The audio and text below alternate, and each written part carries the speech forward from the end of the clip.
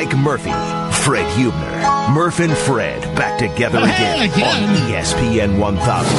How you doing, everybody? Murph and Fred, busy 3 hours, back local here in Chicago. Glad you're with us. This is Fred's kind of weather. I just know it, right? Yeah, it sure is. And, it's nice to see, because when people ask you what you did last summer, you can just say, well, it was only 3 days long. So let me see here. I sweat one day, I cut the grass the other day, and I went to the pool the third, and then fall set in. And that's where we're at right now. You sweat one day, and then you cut the grass, but you didn't sweat the day you cut the grass. No. Okay. No. Not that day. Busy day. Jesse Rogers in 1 hour.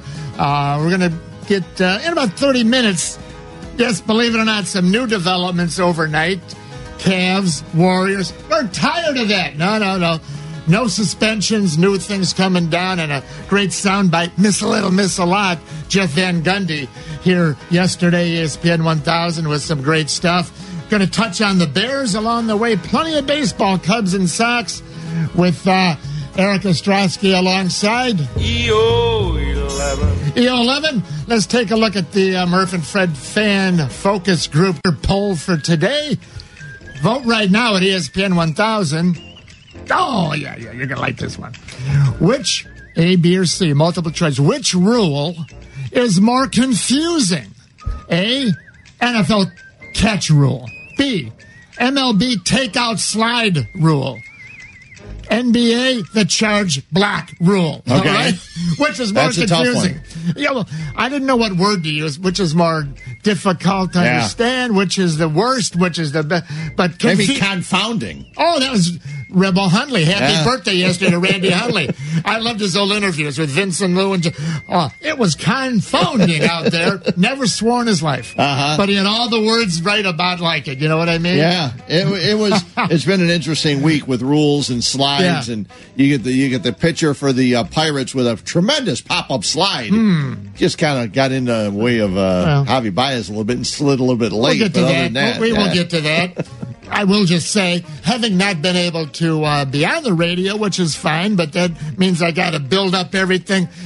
Both the slides were illegal, and no one knew anything about them. Those umpires, they're going to have reviewers to review the reviewers. Well, right? Last night, right before I did the show I did with Chris Black, I'm upstairs listening to the Cubs and the Mets, and I hear Len Casper say, well, Jim, they should just put a fifth umpire up in the press box and have him watch it and then just call down and correct the calls, and this way there'd be no review. And I'm going, Umpire Huebner. Len, I've been saying this for 4 years. I'm glad you're coming around to my way of thinking. It's the easiest thing in baseball. Rob Manfred, if they would listen to our show here on Saturday mornings, 9 to noon, they would know, just stick your fifth umpire up there. There's no reason to build $1 million facility in Secaucus or wherever you are in New York, and you'd be able to get everything right. There'd be no delays in games. New Jersey. It'd be so simple. So simple. Secaucus, New Jersey, that's maybe? Right. Yeah. Who cares? Wherever it is. Who cares? Wherever it is. New York, New Jersey.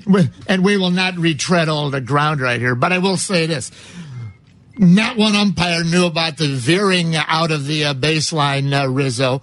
Not one manager, not one umpire, not one of the review people, not one of the media people covering, not the announcers doing the game, the fans. Nobody knew. Because 2 years ago, they installed that rule in like November, December. No one even knows about it. You can't veer out of the line. And then the pitcher, Musgrave, who then came in, he was talking about Musgrove, barreled in, and Baez goes, what are you doing? He slid and tumbled, whatever you want to call it.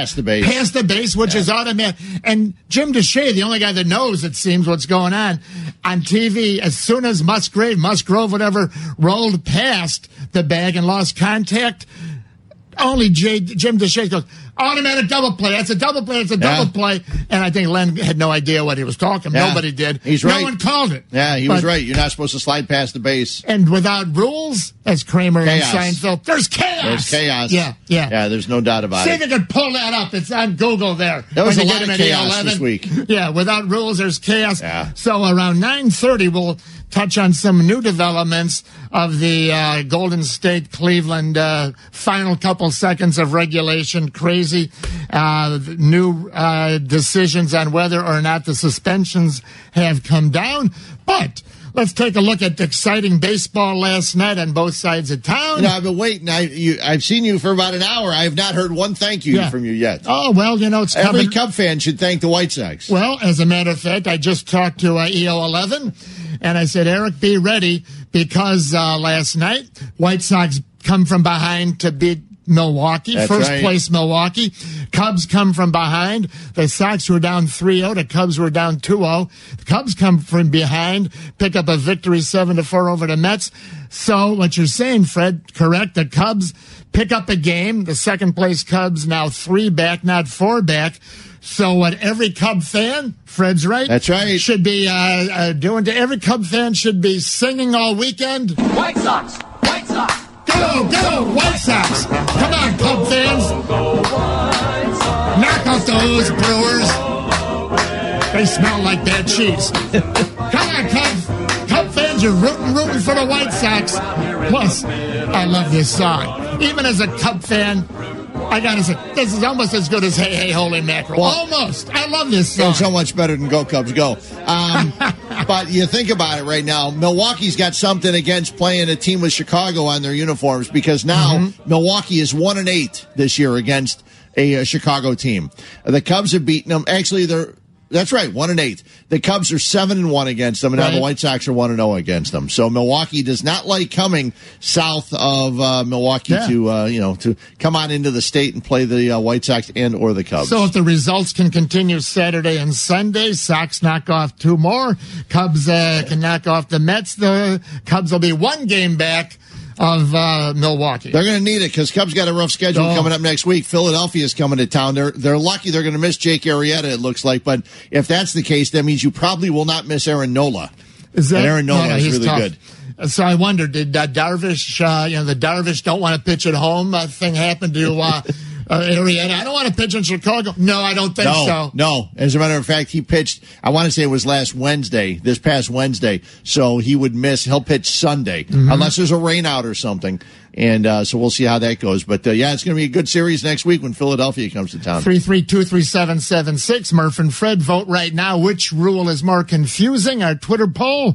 A, NFL catch the ball rule, MLB, the takeout slide rule, or C, NBA charge block rule. Oh, quick, speaking of you, Darvish, then we'll take a look at the 2 games last night. You could have just said, speaking of you. I know, but I've already been talking to you. So, did you see Mark Gonzalez had a little scooperoo? Maybe it's hard to see Mark Gonzalez. He's lost so much damn weight. I've heard. Yeah, he's a good guy.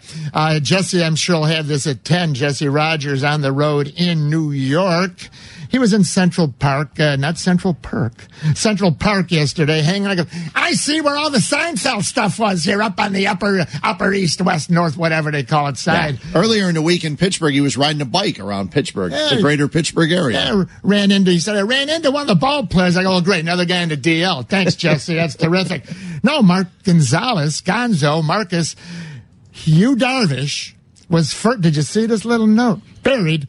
Hugh Darvish first was expected to at least join the Cubs, Right. He's on the DL, but joined the team to be with the team or whatever, medical or workout. Or Darvish was first expected to join the Cubs earlier this week in Pittsburgh. Okay. Now, they don't know when he will be joining the team. And Gonzo, could only speculate. Does that mean that there's a second report or medical report or something else? That's just speculation. But the facts are, they first said he'd be there traveling with, and, now he's not. Did you think his buddy, his pal, who is called up now, Chris Jimenez or Jimenez, however you pronounce it, saying that basically he was upset the way that the fans and everybody was handling his struggles. Do you think that made Yu Darvish more of a sympathetic figure, or more of a, well, I can't say the other word, but more of a guy that fans are not sympathetic about? Well, you know what's interesting is, and I know that you are a stickler, you sort of misquoted it. He never said that you, Darvish, said, I think the fans hate me. He said, I think he feels the fans hate him. Okay. And there's, I'm not nitpicking. That is different. It's not like he said, oh, yeah, Darvish says the fans hate me. He says, I think that Darvish thinks the fans hate him, so I told him, and no one, the next sentence was, I told him, in September and or like October, they're going to love you. Well, you got to, hopefully they have to love you in July and August, too. Well, if it's October, that's probably okay. If they love him in October, I think, that means they got there and he's doing well in October. But point is, he never quoted Darvish. Now, your question, it was a terrible move by Jimenez. Yeah. Terrible move. Sure. Now, he probably thought he was covering for his guy. He thought he was helping. Yeah. Yes, it's got to be. Yeah. He must have thought, I'm going to help my guy out. I'm going to get some sympathy, maybe. Fans, he thinks you don't like him. He thinks you hate him. He's, implying, he's a good guy. He's gonna, in October, you're going to love him. But it didn't, number one, he shouldn't have said it to anybody. And there was a good scoop for, I know who it was. Was it Steve Greenberg? I think it was Steve Greenberg. Yeah, Steve joins us. Great job. But, no, that was the wrong thing to say. So last night, White Sox win 8-3. How about this? The Sox only had played 9 men. Common in the American League. No pinch hitters, no double switches. Joe was a genius last night. We'll get to that, I believe, with some of his moves. Only got the 4-man bench nowadays. But the White Sox, all 9 men, got at least 1 hit. Yes, they did. You rarely see that. Adam Engel had 2 hits. He's up to 220. Mm-hmm. He keeps improving. I think he's hitting 3-something over the last 10 or 12 games. He can go get him in center field. Yeah. The White Sox at the bottom of the box score, they were 11 for 32. I normally don't look at that, but when I saw each of the 9 players had at least 1 hit, so that's 343. Yurko can do that in his head. I was going to say it's a little above 333 because that would have been 11 for 33. Yep. 11 for 32. It's about 340, 343. But the key hit, Tim Anderson comes up in the bottom of the 6th inning, and the score was tied, I want to say. It's a gift triple. Well, it was, but in a box score, it's a 2-run triple. Yeah. To left field on a line. Yelich can't play it. It gets behind him. The Sox are going to take the lead by a couple. Anderson in a hurry to third. 2 runs are in. It's 5-3. Highlights courtesy of NBC Sports Chicago. Now, how is that not a single and a 2-base error? Did he not touch it?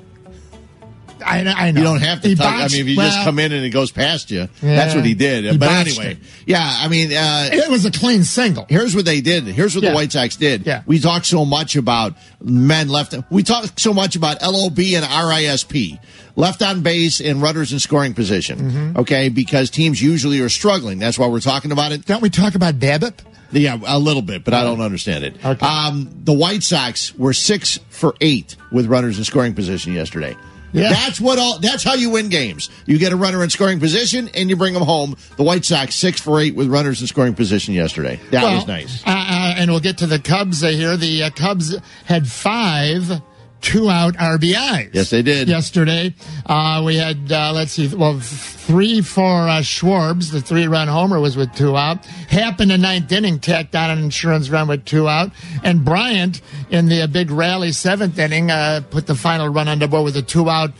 Served it, as they say, right into right center field. Hold on, Mr. Cub. Yeah. I thought you had the stat wrong, but the White Sox had 5 of their 8 runs scored with 2 out hits. Didn't see it. Yeah. Good catch. So, both teams were doing what you need to do. You get those 2-out hits. Mm-hmm. It's funny because when you started running that stat, I said, hold it. I got it written right here. 5 of 8 runs scored on 2-out hits. So the White Sox and Cubs both doing a lot of work with 2 outs yesterday. Both teams come from behind to win. Well, and the Cubs made you wait, too. If you're a Cub fan, you're sitting around going, okay, it's the 6th inning. What's going on? No score for the Cubs. They're down 2-0. Then the 7th inning rolls around, and then the runs start coming in like crazy. Let me do a little rapid fire pluses and minuses. Cubs game yesterday. Jesse Rogers at 10. We're going to get on some of the overnight developments from the Friday NBA final seconds of regulation. The league has come down with or without suspensions.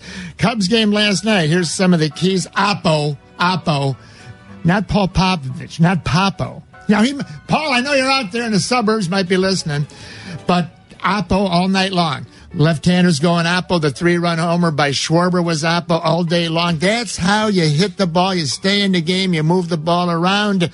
How about this? You move the baseball, as Joe says. Joe Madden, not unlike most teams down in the National League, only 4 men on the bench.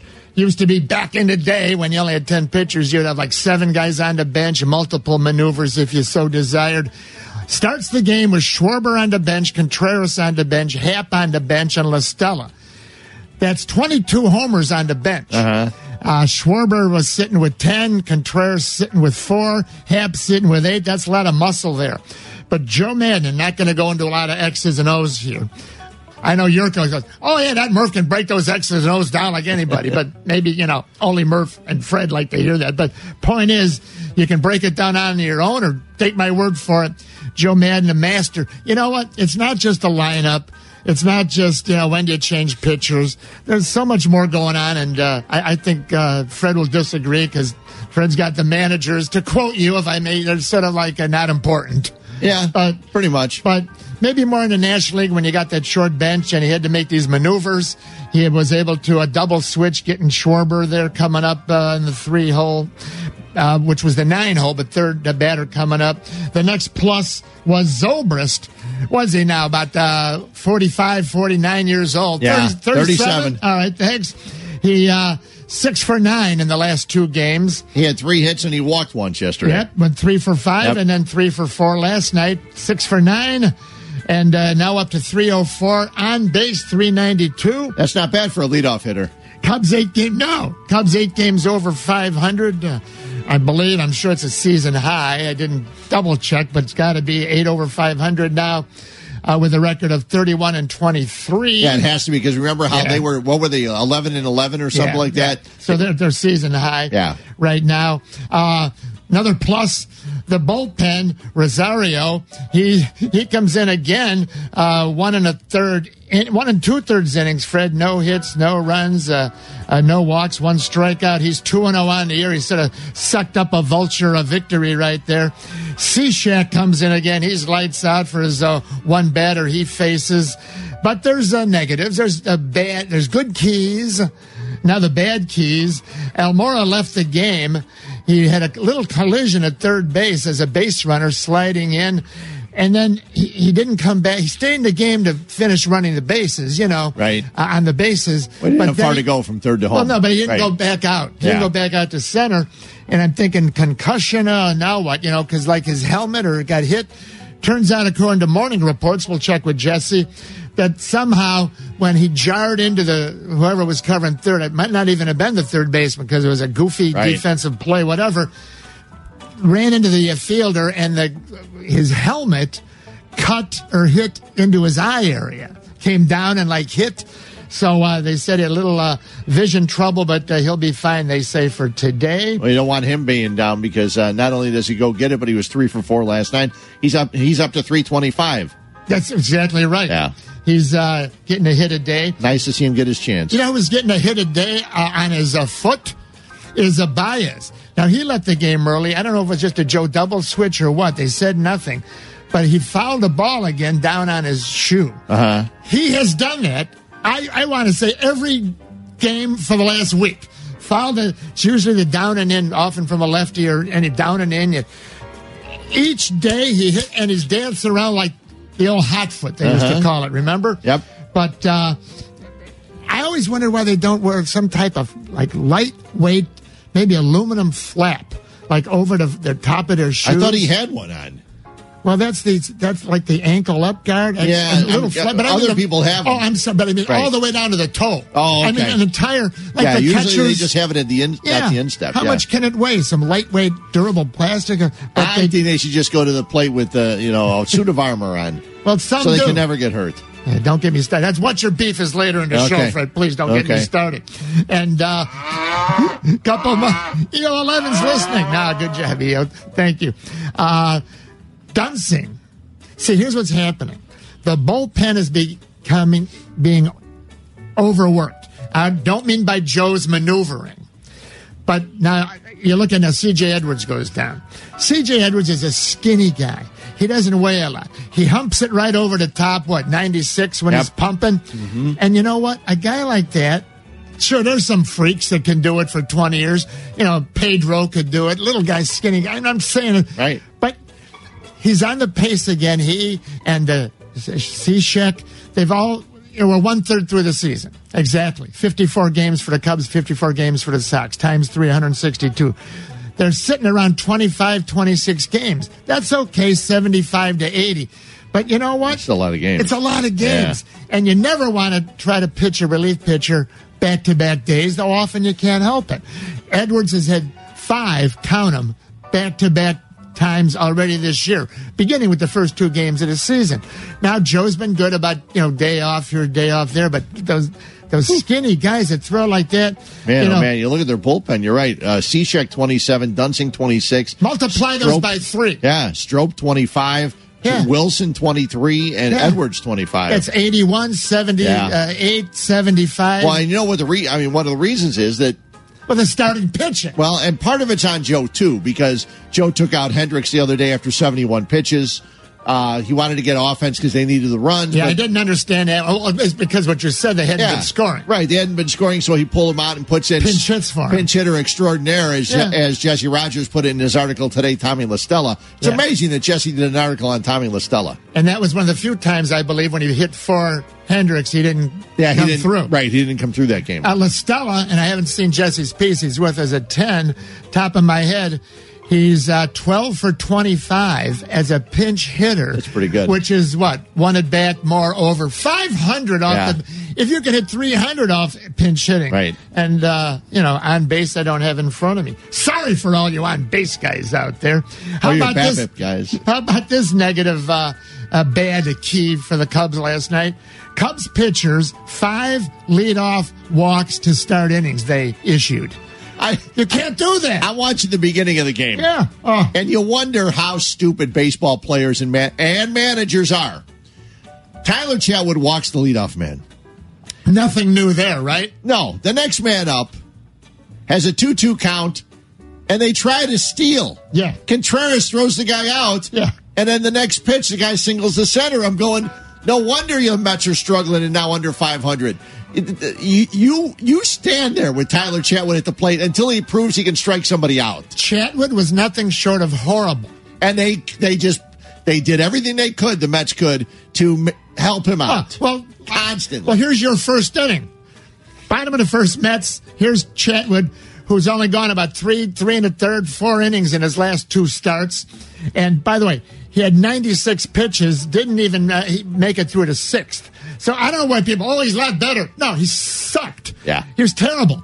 Chatwood, so the first inning, Fred, listen, and you're right. So he walks the leadoff hitter on 6 pitches. Now he falls behind. I think it was 2-2. I think it was 2-1 It might have been, yeah. Or no, it was a 7. Okay, right. You're right. They try to steal second, they're out. Then what's the point? Cabrera gets a single. Yeah. Now, Conforto, he strikes him out. Now, Mesoraco gets a single. Here's the point. Right, they'd have a run by now. Now, it's first and second. Even without that, here's bigger than that. First and second, 2 out, and Jay Bruce comes up. He hits a tar out of the ball, and Almora makes one of his Bobby Dernier, Willie Mays catches to end the inning. Yep. 2 runs would have scored on the right center field. He outran the ball. Yeah, he did. Did a sliding thing feet first on the warning track. Just so he didn't hit the wall. That's why he slid on that one. Well, Chetwood hit the wall. 96 pitches. He walks the first 2 guys in the 6th inning, which forces Joe to, have to go to the bullpen, which is the whole point. If you don't get your start, even Quintana. He had a good outing. Well, he did, but again, if Quintana, he couldn't get through to 6th. Yeah. No, he got into the 7th. Yeah. Pitch count was through the roof, and they had to take him out. If he had got through the 7th, you wouldn't have had to bring Cishek in a day, game 1. Sure. Okay. Yeah, you need your guys to go deeper in games, and that is less pitches. But that's one of the problems with baseball right now. You almost need more bullpen guys, and less, and that's why in the National League it's tougher when you start doing double switches. You only have 4 guys. One more negative note for the Cubs, and then one positive. The negative note they didn't mention is Jason Hayward. Did you hear the umpires checked his bat? No, and discovered he was using a rolled up Sporting News. Come on. Oh, he was hitting the ball, right? Didn't he have 3 hits in a row, like 2 or 3 games in a row? Did you see him yesterday? He was 0 for 5. Pops up, rolls out, strikeout, rolls out, strikeout. Okay. Well, and Rizzo had a bad game yesterday. He left 5 guys on base, bounced into a double play. He's been popping the ball up a lot to second base and right over second base. But how about Schwarber, top of the 8th inning? Oh, by the way, just so you Cub fans don't think he had a great May. Rizzo did. Yeah. But he's still hitting 236. He's being more aggressive. He's attacking the ball. You know what? He wasn't aggressive for a month. Yeah. Not only not aggressive at the plate, he wasn't aggressive defensively at first base, and he wasn't aggressive on the bases. Not that he's a speedball, don't get me wrong. But doesn't matter if you're fast or slow, you still have a level of aggression that you want to maintain on the bases. But the big moment in the game, it's the top of the 8th inning, and Kyle Schwarber comes up. At the time, the Cubs are up by the score of 4-2, but it's a nail-biter, 1st and 3rd, and 2 out. Was Schwarber going to pop out in the inning, or is he going to, well, let's see. Schwarber in the air, deep left, back toward the wall. She's gone! 3-run homer, 6-2. Well, they're going to start filling up the express train back to Manhattan after that swing of the bat by Kyle Schwarber. And he has opened this thing wide open in the top of the 8th. Jim DeShays, I tell you, he runs silent, runs deep. He's more terrific every year that I hear him. Highlights there, good old NBC Sports Chicago. And, Plus. Plus. They were plussing it yesterday. Fred, I never would have said that. Thank you very much. Well, I don't know that you have to. I don't think you do, but it sounds good when you say it. Sure. Cubs come from behind and win. Sox come from behind and win. And, hey, Eric, let's hear it one more time as we take a break. All the Cub fans are going to be singing their favorite song for the next day or two, their favorite team. White Sox! White Sox! Beat those Brewers! Murph and Fred, back in a flash. ESPN 1000. We're with you all. Look at Fred's doing his polka around the table. They're fighting and you do your best. We're glad to have you out here in the Middle West. We're gonna root. Okay, let's give it to him right now. Busy day. I'm Mike Murphy, Cub fan from good old Lyons Township, LaGrange. He's Fred Hubner, White Sox fan from good old Martin East in Cicero. Welcome, everybody. 9 till noon. Jesse in about 30 minutes. He's in New York covering the Cubs. At 11 o'clock, Fred, we're going to have an amazing study we're going to talk about, brought to us by Brandon Doolittle, one of the great writers with ESPN. Yep. And I'll just, let's give a 10-second little seed the clouds, leaven the mix highlight. It's an amazing study. Fred doesn't believe it, by the way. That's how amazing the study is. Yeah, it's shocking. I hope it's true, but it's shocking. That youth baseball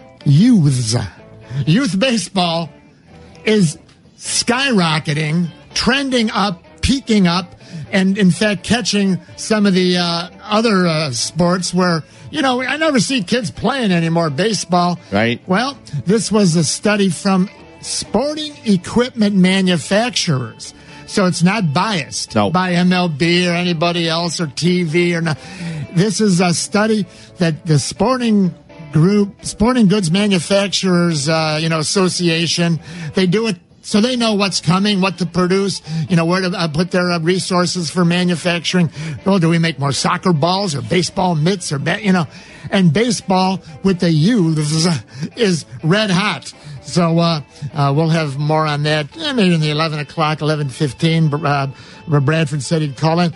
Let's bring in Eric Ostrowski, EO11. Let's get the results from our focus group Twitter poll from the first half hour. Which rule is more confusing? A, B, or C? The NFL catch rule, MLB takeout slide rule, or the NBA, the charge block rule? I have no idea, Fred. I wrote this last night. I have no idea how I would even vote. I don't even have any idea how the fans are voting, but I guess we have to vote ourselves. Well, because it's a season, I'm going to go with the charge block. Because it just happened. A lot of times that happens when people try to compare things and stuff. I'm going to go with that. It is confusing. It's very confusing. Well, you see, only because I am interested more than probably most people, I do understand the takeout slide rule, right. Even though Joe Madden doesn't understand it and nobody else understands it. Parentheses. Parenthetical expression. You know who does understand? I'll bet you is Rizzo. I'll bet he knew. No, I didn't hear anyone say this. Rizzo intentionally veered over. You know why? He wanted to supply a jolt. He wanted to give the Cubs a jolt. They haven't been playing well. And he says, you know what? I'm going to supply a jolt if and when it comes up. He saw it coming right there. He veered over, knowing it would have been an automatic double play, dead ball double play if he was ruled by the ump. Right. And he knew, even if the umps do, okay. But I'm going to call, he veers over. And it was a cheap shot. That's my opinion. Everyone's got an opinion. They're like belly buttons. Everybody's got one. Opinions, right? It was a cheap shot. And you know what? He undercut him. And then the Pirates, they repaid. They tried to cheap shot to Baez. And everybody's happy it's over. I don't know that the Pirates did try to, because you don't usually do that with your pitcher. Oh, he did. I don't think it was a set thing, though. All right. Unless they sit in the locker room and said, listen, the next person that goes into second base, no matter who you are. Someone get him. Someone get someone today. Has got to try to take somebody out. That's okay. Yeah. But, so I'm going to. Was a great slide. Mark DeRosa on MLB Central kept saying. He's terrific. Where did he learn how to slide like that? See, because it was a great slide if he would have done it 3 feet sooner. But it was illegal by new rules. He went past the base. Lost contact with the base. Yeah, so that's what I'm saying. If he would have slid 3 feet sooner, Right. it would have been a perfect pop-up slide. But everyone, Jim Deshane, it's a double play. That's a double play. No one, not one umpire called it. It's unbelievable. But let's say, I'm going to vote then for the NFL catch rule. Okay. To me is the most confusing. I know it's been changed. It's been modified. It's simpler now. I'll be honest. I've read that thing 10 times. The new, simpler one, I still don't get it. We'll see once the season starts how simple it is. Fred, did you vote? Yeah, I voted for the charge block. I'm sorry. Yeah. EO11, did you vote? For me, it's definitely the catch rule. Like, it's something that you would think would be so simple, but we don't understand still. But what'd the fans say? The fans voted 76% agree with me that it's the NFL catch rule. Okay. And then the other two split 12% each. Okay. Okay. All right. It just shows you how big football is. No, it just shows that you're out of step Charlie as usual, like we both are today. All right, so this morning, get up at about 5 o'clock this morning, go to pull up some different sports stuff, reading, and here's one. After brutal loss, this is from the Associated Press, one Josh Dubow, D-U-B-O-W. You know everybody, Fred. You know him? No. And Josh Dubow writes, after brutal loss, Love and Thompson avoid suspensions. Let me read this at 5 a.m. Kevin Love will not be suspended for leaving the bench during an altercation in the closing seconds of Cleveland's overtime loss Thursday night. A person familiar with the decision said the league ruled that Love left the bench to argue a flagrant foul against teammate Tristan Thompson and not to join the altercation. He then retreated to the bench immediately, so he did not deserve punishment. All right, let's evaluate that one first. He left the sideline, right, went on the floor, was not in the game, and isn't that an automatic suspension? That's what I always thought, but what do I know? Basically, I think the suspension, I don't have the rule in front of me, but I think the rule is that if you come off the bench when there's an altercation. So technically, he was off the bench before the altercation took place. You probably shouldn't be off the bench anyway, but the way that the NBA has it with the players' benches being so far down away from the scorer's table and away from the middle of the court, right. I can kind of understand it. If you go by the letter of the law, I would have thought he would have been suspended, unless the rule just says if you come off the bench for an altercation. So if you're running down to check in at the scorer's table and your foot hits onto the floor, you're fine. Okay, but technically. Yeah, well, I know, but the point is you shouldn't have a rule that's technically or got gray area. The NBA has a traveling rule, too. Without rules, there's chaos. So let's bring in... Yeah, the NBA has a traveling rule. So I love quoting Cosmo Kramer. maybe Jesse's hanging out by the deli today, like he was talking about. All I see is all the Seinfeld stuff. Eric, what did you vote on? What was your thoughts on him, leaving the bench area and being on the floor but no suspension? Because he went right back immediately, it said. Right. I feel like because of his intent, he literally took like 3 steps onto the court. So I'm glad that they didn't literally ruin game 2 by suspending Kevin Love for not intending to get in the middle of a scuffle at all. He just got excited, stepped on the court a couple steps, and then stepped back. I do have to tell you one thing. It would have been different if he stepped back on his own. He didn't. He stepped back because one of his assistant coaches put his arm out and pushed him back a little bit. Because I'm not saying he would have kept going, but he was standing out there, and all of a sudden when the coach looked and saw him, he said, "What are you doing? Get back there." So he did. So, they didn't suspend him. How can you have rules that aren't cut and dried? Well, you know what? They'll suspend him for the first game next year. That's what they do. That's what the NBA is good at doing. Next, Tristan Thompson. Tristan, I'm sorry. I knew I'd do that. Thompson. Okay. Or you can call him Tristan Kardashian, either one. But you can't just say Thompson. No. Thompson was ejected for a flagrant 2 foul. Then shoved the ball into Draymond Green's face before leaving the court. We all saw that. The NBA downgraded his foul to a flagrant 1 and fined him $25,000. No other discipline is coming regarding this. So they call it flagrant 2. But then the league says what's not. Is a flagrant 2 an automatic suspension? You're going to have to ask Eric about that. It's an automatic ejection, and then in that game, and can be reviewed to be suspended for the next game as well. So they reviewed it and downgraded it. Correct. And they hit him with what would be like a $25 fine to most people, right? $2.50. $2.50. What's he make? No, $2.50. Oh, okay.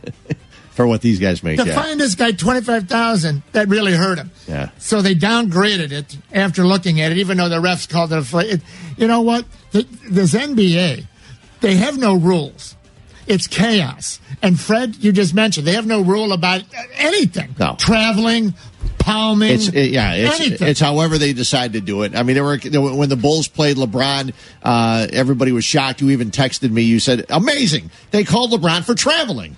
And, every once in a while, they'll just call it to remember that they actually have it in the rule book. What about on the free EO11?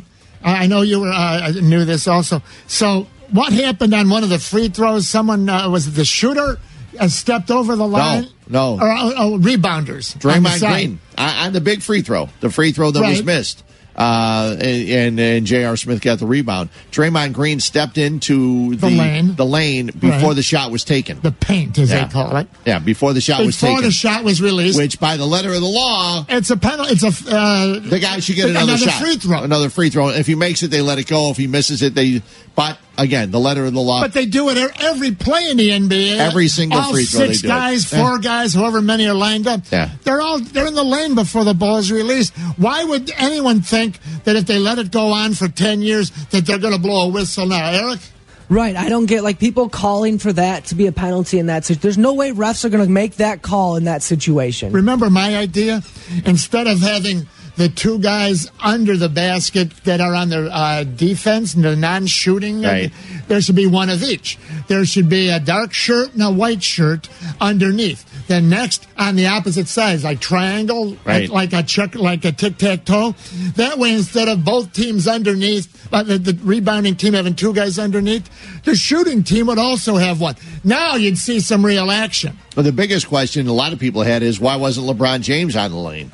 LeBron James was standing 24 feet back behind the shooter at that point with 4.7 seconds left. You kind of would have thought that if, in fact, it was that big of a thing, he would have been there. Remember when Michael invented the runway? He'd start back by midcourt and come running in and time it. So yeah, when they the got rid ball of was that, too. really, I know it was nothing illegal about it. No. He's coming. It's sort of like the NFL now. They've totally changed the kickoff rules. You can't have the running start anymore. Did you see that? On the kickoff team. I've got it all written out. It's amazing. I couldn't believe how confusing it is. Not only can you not have a running start, you have to have 5 guys on each side of the ball. Yes. 2 outside the hash marks. Yes. 2 between the hashes. Correct. 8 return teamers have to be within 15 yards of the setup box. Right. No wedge. It's like, come on. They're not going to have any idea how to return these Only kicks. 3 guys back, as you said. Just, and they were saying it's less than 100 days till kickoff of the NFL season. Why don't you just say less than 100 days till the start? Because they're going to get rid of kickoffs. 10 years from now, we won't even know what a kickoff is. And the new rule is actually no 2-man wedge. The return team. Well, you could have a 1-man wedge if you like. See, they had outlawed 3-man wedges, 4-man wedges. Yeah. Remember? Hey, Eric, well, it's hard to have a wedge with 1 guy. Eric, for fun, Google up during the break the flying wedge. College football back 1910, 1920. There was no NFL yet. And they'd have 10 guys in front of the return man on a kickoff. The 10 guys in front of them, they would lock their arms. Lock their arms in a wedge, 10 of them, like a flock of geese, heading north in the summer, south in the winter, and they'd lock their, and they just pulverize everybody in front of them, and they'd have an ambulance, well, it's a horse with a carriage, a wagon, taking people to the local hospital from every college game, like all game long. And then they put face masks on. And then it was over. Yeah. Oh, vote right now. I know we're late, Eric. Vote now. Do you like the MLB takeout slide? The good old days, you could just level that guy. Do you like the old the takeout slide rule now? Do you like the new takeout slide rule? Yes or no? I like when they could just ramrod that guy and blindside him and send him off with a broken leg. Vote now. Jesse in a few minutes. Murph and Fred back in a flash. ESPN 1000.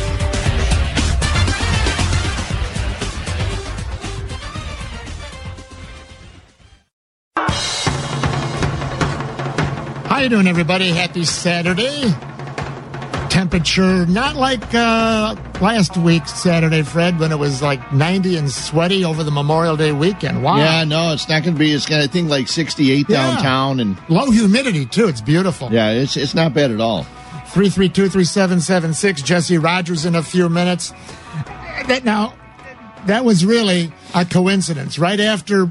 You and I just talked about the sliding, the takeout slide. Right. Rizzo, I think in the back of his mind, he wanted to give a jolt. He wanted to give a jolt to the Cubs. I think he knew exactly what he was doing when he veered into the catcher, whatever. But right when we went to break, Inside Radio, we played EO11. What do we call it? A station promo when we first took a break a few minutes ago? Yep, correct. So Rizzo's on with Cap and Company. Okay. It was a promo for his spot that he does with Cap. Hey, can you rack that up? Hit that again when you have it, please. No problem. Cub first baseman Anthony Rizzo. Just because you're not playing good doesn't mean you're not treated like a human being. Number 44 talks here. If people are treating someone else bad because of their performance-based numbers, then that person needs to look themselves in the mirror and treat everyone the same. Brought to you by Lakeside Bank, Tito's Handmade Vodka by Muller's Woodfield. It's on a rotation. I was going to say more inside baseball. It's a rotator, so I can't control which one plays. Well, yeah. You know what? We have to get surgery on your rotator cuff right there. Yeah. But, okay, anyway, point was trying to give the station a little extra promotion there, and the sponsor even sneaked his name in. It's a freebie there. But Rizzo, talking about the slide into home plate. Yeah, he was trying to hurt anybody, just trying to take out, he knew what he was doing. Trying to jolt. But here's I had this idea. And, all the old school guys, oh, boy, that's the way we played the game. All right, fine, whatever. I don't like seeing infielders carried off with broken legs, because that's what these guys. Remember that Matt Holliday, that big horse? Yep. He'd come in, leg whip. Almost did a leg whip. Well, that's basically what Rizzo did. Rizzo leg whipped the catcher. Yeah. Oh, yeah. I don't like any of that stuff. Well, if you remember years ago, Torrey Hunter took out Jamie Burke, the White Sox catcher, and Ozzie Guillen was the White Sox manager. And at the time, Ozzie Guillen came out right after the game and said it was a good hard-nosed play. It was not a good hard-nosed play. It was cheap, dirty play, but legal. And I couldn't believe it. But legal at the time. Yeah, I mean, I don't know how it could have been legal. Well, back then there were no rules about any of that. But he went completely out of the base path to go after the catcher. So I don't know how. Well, it you're was not legal. supposed to run out of the baseline avoiding a tag. Yeah. See, that was legal at the time, even though it was totally dirty. I mean, I'm not arguing. It was ridiculous. There were no rules back then, and then you have chaos, as of course we know. But here's my. What were the results? We'll get to EO11 in a minute here when you have them. The results of our takeout slide. Fred, here's what I was wondering. Let's say, this has never happened. Man on third, 1 out. All right? Infield like halfway. If it's, hard hit to you at second, you throw home, and first base halfway. Okay, runner on third, 1 out. What would happen if this happened? Batter hits a ground ball to second. Runner on third, 1 out. Ball to second, but the runner on third doesn't go. Not contact play, nothing. He stays at third. Now the second baseman throws to first. The batter runner, as it's technically known in umpiring and rules, the batter hyphen runner, the batter dash, the batter runner, all of a sudden now the man on third says, I'm going to go. I'm heading home. So the second baseman gets a two-hopper hawk, throws it over to first, and the runner hauling down the line slides. Not head first to beat the throw. Slides like Rizzo did. And takes out the first baseman, who would be ready to throw home to try to get the third out at the plate. The runner is now running home. I've never seen it. No. Prior to this new rule, you could have done it, and I'm not sure you couldn't still do it. If you slid feet first into first and didn't go past the bag, took out the runner, and didn't veer, first baseman, you could chew him up good. His foot that's planted on the base with a spike. I mean, your name would be dirt the rest of your career, and they'd be thrown at you. But that's irrelevant. I'm talking about you could do that. Yeah, I mean, I guess you could. By the letter of the law, you probably could try. Yes, you could. Yeah. Someday someone's going to do that. And it'll probably be Almora. He slides into first more than anybody on the in baseball. Well, here's what I'm leading up to: the Pirates. If Clint Hurdle had thought of this, they could have slid into Rizzo. Yeah. To quote-unquote get even. Yep. And the unwritten book, all the new-timey guys out there, I hate that, getting even, throwing at a guy, we'll throw at his ribs, but no, I don't like that. Unwritten, no one's talking about the NBA. See that today? The unwritten rule is when you're up by more than 10. Yeah, you don't shoot. You don't shoot. Yeah, well, no one's criticizing, all you ever hear was baseball. That unwritten rule book of baseball, that's a bunch of garbage. Yeah. How come no one's talking about the unwritten NBA book? Because the NBA's red hot right now. Nobody criticizes the NBA right now. What was our vote there, EO11, on our Twitter poll? Do you like the MLB takeout slides? 64% said they do like it, yes. 2/3 of the people like to see the middle infielder get his leg broken. Is that what I'm hearing? That's what the tweeters say. There you go.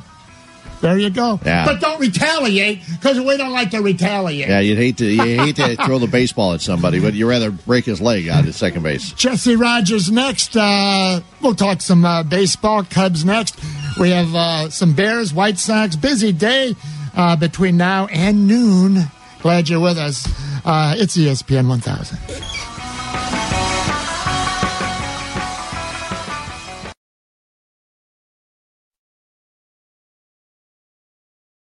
Uno, dos, 1, 2, 3, 4. Schwarber in the air, deep left, back toward the wall. She's gone. 3-run homer. 6-2. Well, they're going to start filling up the express train back to Manhattan after that swing of the bat by Kyle Schwarber. And he has opened this thing wide open in the top of the 8th. A Schwarbomb highlights good old NBC Sports Chicago. Jim DeShays always has that little catchy line. Maybe Jesse was on that train heading back. Hey, here's our 10 o'clock, 1 minute away from Jesse Rogers. Murph and Fred Fan Focus Group Twitter poll vote right now. Yes or no? Do you hate Yu Darvish? Very simple. Yes or no? Do you hate you? Okay. Darvish. All right, you know what, Fred? It is Saturday, but he's not at the park, Jesse, because it's a night game. Right. But he might be at Central Park. He it's Saturday, yeah. Saturday in the park. Hey, Jesse, it feels like a party every day. Hey, Jesse, hey, Jesse. Say hello to Jesse Rogers, everybody, on the beat. It was nice. It was nice that we got Tommy LaStella to sing that Jesse Rogers song. And Jesse then he said, "You know what? I'll take care of you, Tommy." And he writes a nice article today about Tommy LaStella. I was afraid when he said, "Oh yeah, I was in Pittsburgh on my bike. I ran into Tommy LaStella." Like, oh no, another guy in the DL. No, they were right. They were right. Are you kidding me? Jesse and Tommy were riding a tandem bike. Right. Or LaStella was like up on the handlebars with his butt down on the handlebars. Just like Butch Cassidy and the Sundance Kid. Right. We used to do that with no helmets. Can you believe that, Jesse? Amazing, Jess. Remember up in Northbrook, you were about 6 years old and you'd be up on your buddy's handlebars on your buttocks and no helmet. Oh, how did you make it? Oh, you guys are something else. Let me tell you something. If I wasn't in New York enjoying my time at Central Park, I'd be firing back at you, Fred, especially. Just because I like a ball player doesn't mean I can't, do my job properly. But today was about, the fact that he is the best pinch hitter in the game. The numbers are jump off the page. 12 for 25, right? What's he hitting? About 485 as a pinch hitter. Yeah, 5 walks. The highest OBP if the season ended today ever for a pinch hitter. Wow. Now, obviously, we're a third into it, but if he keeps it up, he'll have the highest OBP. Minimum 40 at bats, that kind of stuff. So yeah, I thought I'd write about him today. It was about time. I mean, he's as hot as anybody off the bench. And Murph, I know you love the game as much as I do, and Fred, same thing. It's so different than the other sports. We know that it's so different.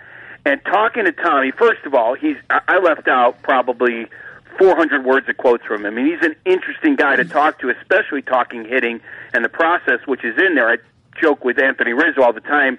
If I did that on Rizzo, it'd be see the ball, hit the ball. That's his process. But Tommy really dives into what it takes and the difference in this sport. Think about a football player that only played in the fourth quarter. He'd be salivating at the mouth for 3 quarters, waiting to get in. I mean, drinking Red Bull, taking aspirin, whatever it is, coffee, caffeine, for 3 quarters. Tommy and the good pinch hitters, and Joe talks about Dan Johnson in Tampa Bay, it's the exact opposite. You don't want to rev yourself up. You want to keep calm, and that's what he is in the box, and that's what Joe talks about a lot. He's so calm and quiet in the box.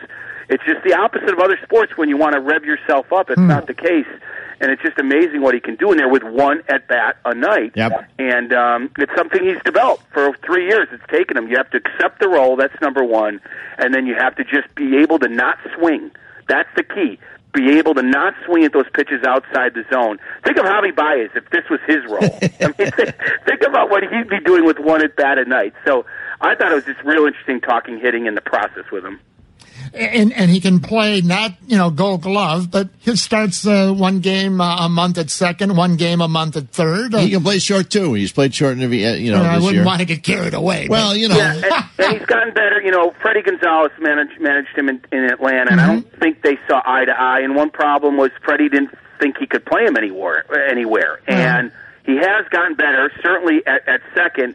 And, the arm at third once in a while pops up. People ask me, can he play every day? And, I don't think so. I don't think so. Could he platoon? Maybe. But I think his body would probably break down if he was playing 5 to 6 days a week. Jesse, we broke down the Cubs game and the Sox in the first hour, but I'm going to throw out real quick here 6 or 7 positives from last night's Cub game. You pick 1 or 2 to augment and embellish. Number 1, going Oppo all night at the plate. Schwarb's the other way all night long going Oppo. Number 2, might have been Joe Madden's one of his best games of the year as a strategic in-game manager. Got 4 guys on the bench as he does every night. Did some amazing the double switch and utilization of on the bench Schwarber, Contreras, Happ, and LaStella. He had 22 homers on the bench to start the game. Schwarber started with 10, Contreras 4, Happ 8. Next, Zobrist. 6 for 9 in his last 2 games, 304/392 2. Next, Cubs 8 games over 500, season high. Next, bullpen. Rosario. Who? Rosario picks up a vulture victory there. Now 2-0 on the year. He's had 4 outings. He's been amazing. They're a man short, not numerically, but without C.J. Edwards, they're a man short out there. And Cishek comes in, gets his one guy lights out. And Schwarbs, as we just heard, with the 3-run homer. Pick one of those or any. Give me a plus in your mind or on one of those. Yeah, I'll probably go with that bullpen because it is short. It has been used a lot, basically because they're winning all week, right? They've been playing good games. That means your plus arms are going to play. Mm-hmm. Edwards is down. This Rosario, what a find! I mean, we talk about Theo and the pitching. Well, they found this guy out of nowhere, and he's been sort of the linchpin so far, and he's definitely ascending in Madden's mind. There's no doubt he's going to be a mainstay, I think, at this point. I mean, obviously he goes backwards, but I think he's already proven it. But the way Cishek has pitched dirty innings, I mean, I tweeted this out yesterday. He inherited 24 runners all of last year. He's already inherited 22. The guy is pitching in high-leverage, dangerous situations every single time he comes in. So, yeah, it's not perfect. Strop has struggled the last 2 nights, and that caused a problem bringing Morrow in. Mm-hmm. So Morrow won't be available. But overall, without Edwards, adding Rosario, I think the bullpen has probably been, one of the keys from last night at least. I mean, you can talk about Zobrist at 37, of course, but I'm almost not surprised because if he's healthy, this is what he is. Jesse Rogers in New York following the Cubs for ESPN 1000, Murph and Fred 9 till noon. All right, let's look at a few of the other side of the coin, if you will, the bad keys. Those were some of the good keys. Dunsing, not as sharp as he's been. Again, his bullpen, Fred had some of the numbers earlier. We're 1/3 through the season exactly for both the Cubs and the Sox. 54 games, and we were doing the old 1/3 times 3. You look at how many games they've pitched in. Edwards 25, Wilson 23, Strop 25, Dunsing 26, Cishek 27 games. Multiply those by 3, and you're kissing just below or just above 80, which is not abnormal, don't get me wrong. But, it can also be too much on these guys. But with the starting pitching in disarray, Jesse, that's what's going to happen. C.J. Edwards, let me ask you this on that topic. He's a skinny guy. He throws over the top. He throws canned heat. And I'm not saying that he's been overworked. I'm not saying that. But a guy like that, all of a sudden now he's got shoulder tightness or whatever the word is. And it's, to me, not surprising. But, you only have so many guys. You got to use them, right? Right, and this is what Theo and Jed tried to do, duplicate the bullpen a little bit more than normal, meaning plus arms. You know you're going to win 90 to 100 games. That's a lot. Now, you'd like a few more blowouts. I mean, we joke about the Cubs offense, a lot of runs than not enough. They could use a few more so they can pitch Luke Farrell and Corey Mazzoni, who probably will have to pitch tonight. But Edward, these guys are pitching a lot because the Cubs are in that 3 or 4 run lead range, at least lately. And, when you win a lot of games, you use up your bullpen. But there's no doubt, go back to the starting rotation. Yes. It's got to get better. Now, here's the problem, Murph. The combination of Madden being a proactive manager with a starting staff not off to a good start. You see what I'm saying? Mm-hmm. There might be a time in a 1-1 game in the 6th inning with Kyle Hendricks at the plate, he may have to leave Hendricks in to bat. Even though the normal situation might be to pinch hit for him, he may have to almost sacrifice an offensive opportunity to get an extra inning out of some of these starters. Now, having said that, his starters also need to step up, especially the back end. Yeah. Obviously, Chatwood, I almost thought it was a great outing. It's 5 1/3. No. It's enough to survive, but he's got to go 7 one of these days. Jesse, let me interrupt, and then Fred was going to jump in on that. Sorry, but I don't think it was a good outing last night. 96 pitches. He needed to get through 6. Now you got to go to the bullpen early. That first inning Fred mentioned was a disaster if it weren't for that throw-out stealing. Well, it wasn't for the Mets playing stupid baseball. And what your point is trying to steal second base when, you let Chatwood, he walked the first guy. There was a good chance he could have walked the next guy. The Mets made a bunch of mistakes. You saw they had a team meeting after the game. Conforto throwing home. Murph, if that was a Cub, you would have gone, I was about to say ape something. You would have gone crazy. Yeah, that was on the sac fly by Schwarber, and he airmailed it home, and the man on first, was that still Estella? Yeah. Yep, smart enough to tag, and he got Jesse's bicycle and went to second.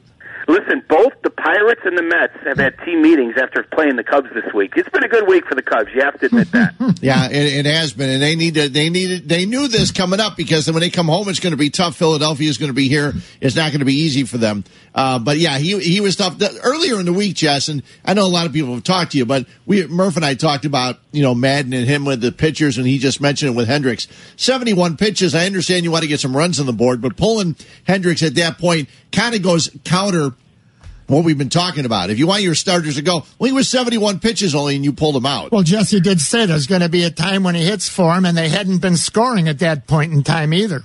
Right. I mean, that was the reason he came out. There's no doubt. I mean, even Hendricks said that's a National League moment, as Joe likes to say. And if it's a tie game, you're trailing by one, whatever, you're going to pinch hit for the pitcher. But there might be a time soon where he's got to give that bullpen a break and take your chances the next inning on offense if the pitcher doesn't come through.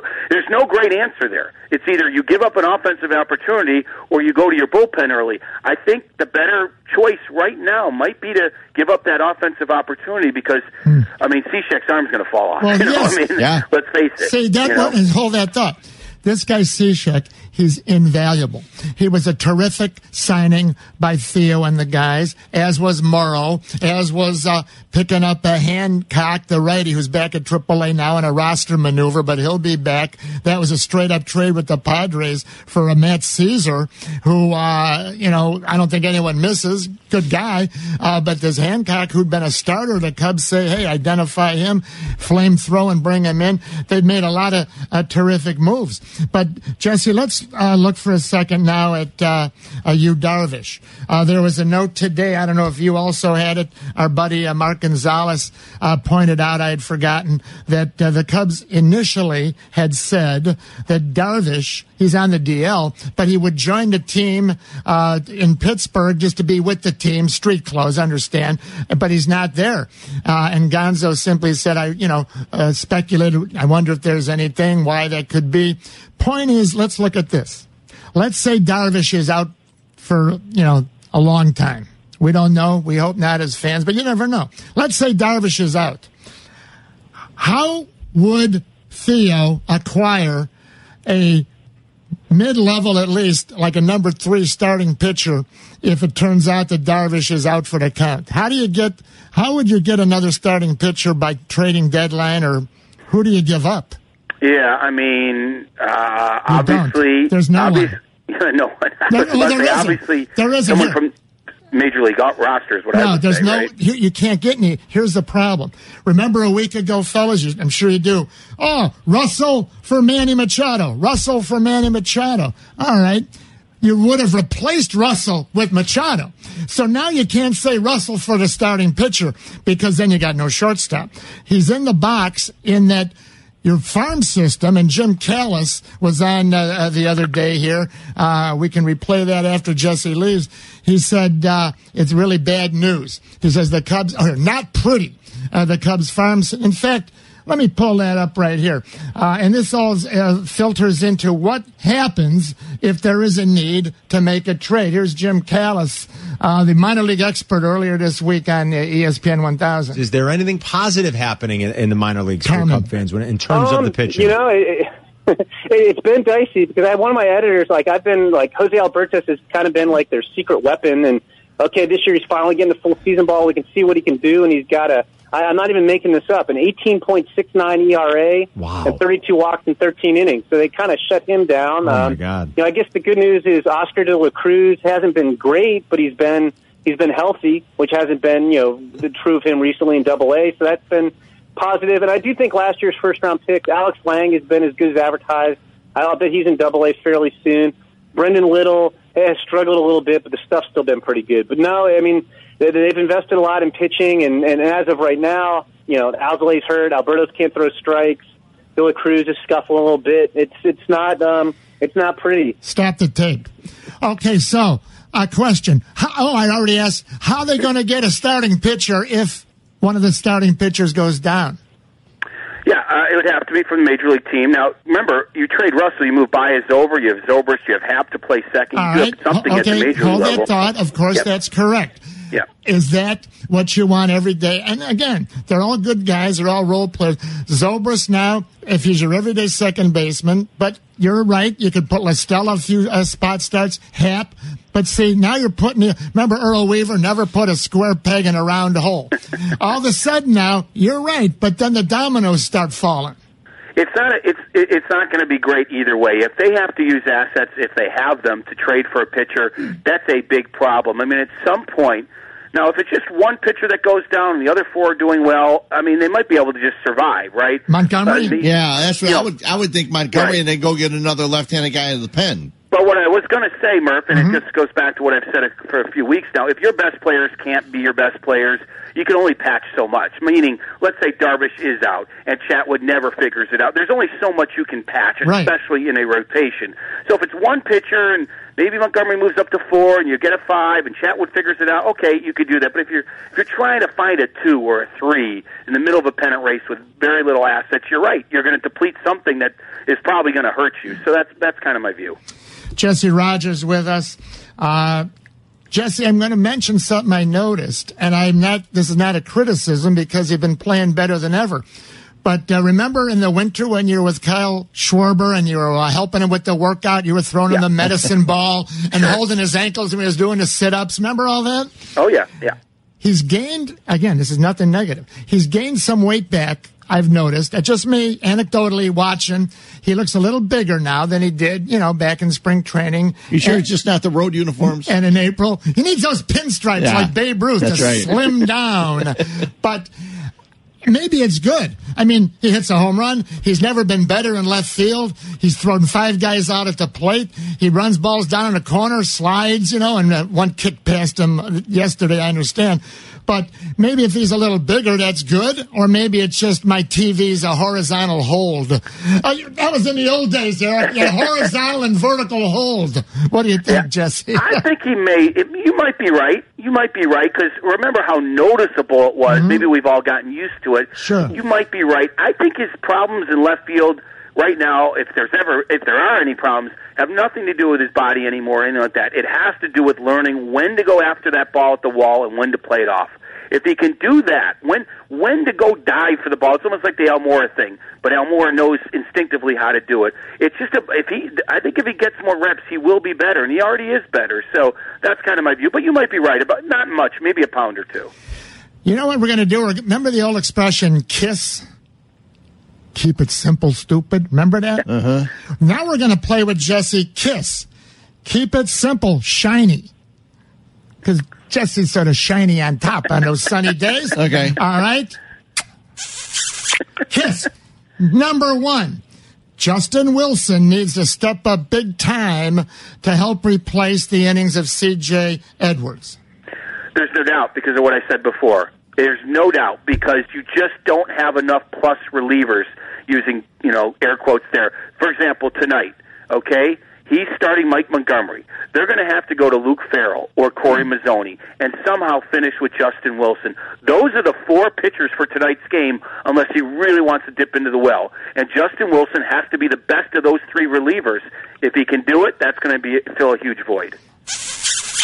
KISS number 2. It's pretty interesting what Joe has done with Zobrist.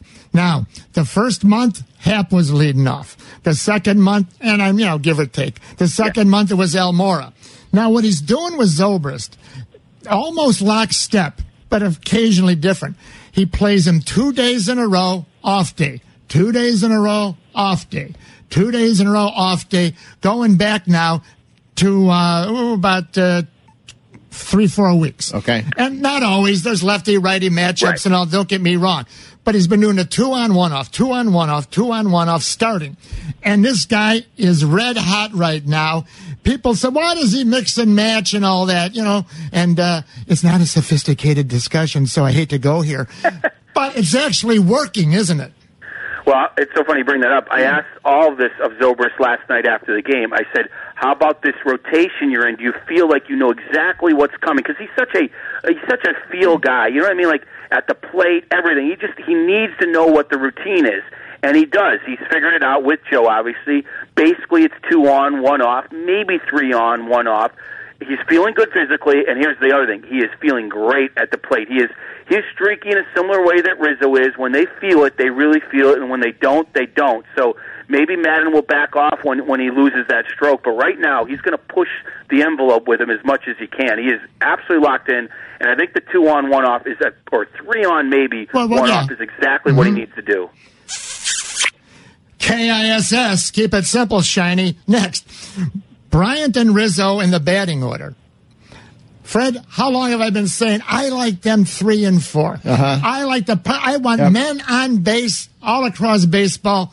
Oh no, you got to bet your best guys 2 and 3 because they each get 18 more at bats a year. Okay, fine and dandy. I'm not an idiot. I understand it. Now, for the last 3-4 weeks, things have been percolating, going a little better. He's been putting someone in the 2-hole. Some Hayward the last few days. He's had everybody up there in and out in the 2-hole. But now he's settled on. Again, most of the time, Jesse. You're saying settled on. It'll probably change tonight. I know. That's why I just said most of the time. But you've noticed this, Jesse. Bryant Rizzo, since about May 1st or whatever, have been 3 and 4. Yeah, for a while I didn't think it mattered that much, but I'm on your side. I think it makes a lot of sense, but it also makes sense because of what's going on in front of them.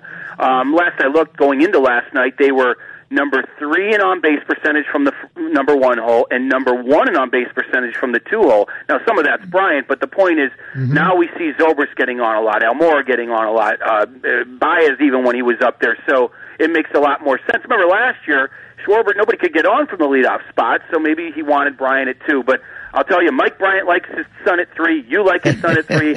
I have no problem with it if you're getting 2 guys to feed Bryant and Rizzo. I'm on board. More men on base. Right. Yeah. Okay. The last... I have one for you, too, Murph. Kiss. I have a kiss for you, too. Oh, God love you. You're the best. And you're so cute these days. You're really looking good.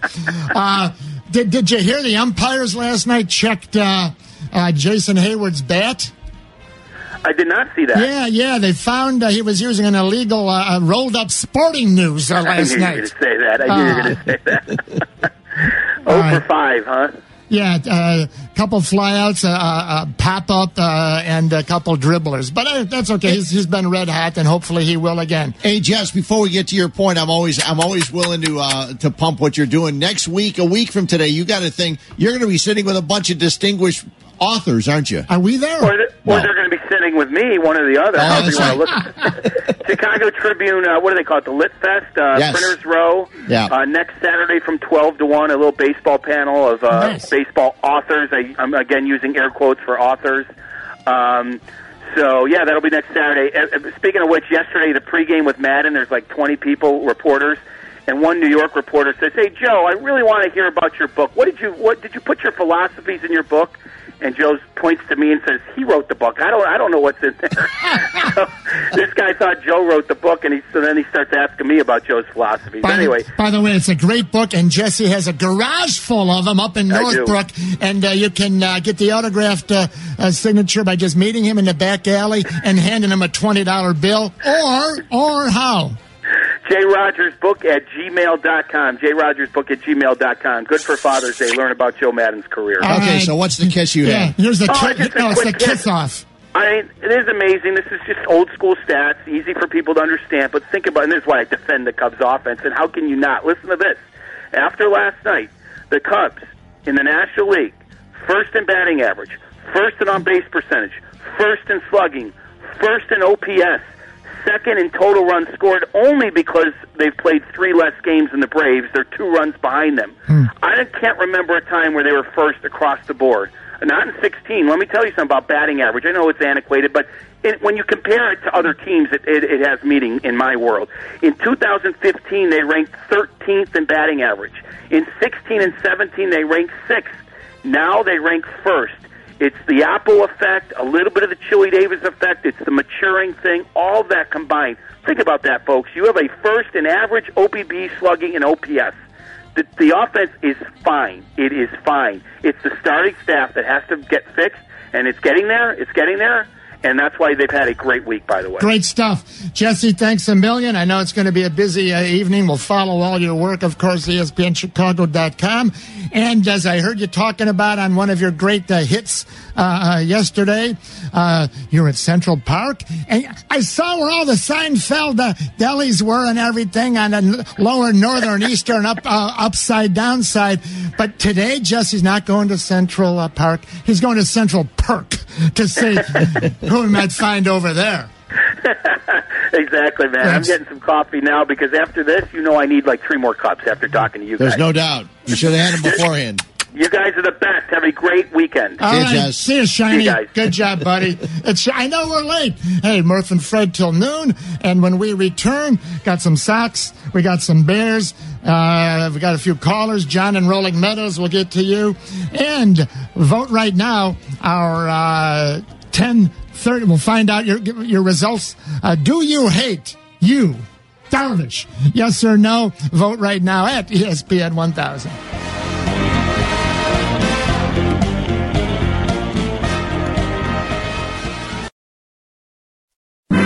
Mike Murphy, Fred Huebner, back together on ESPN 1000 and the ESPN app.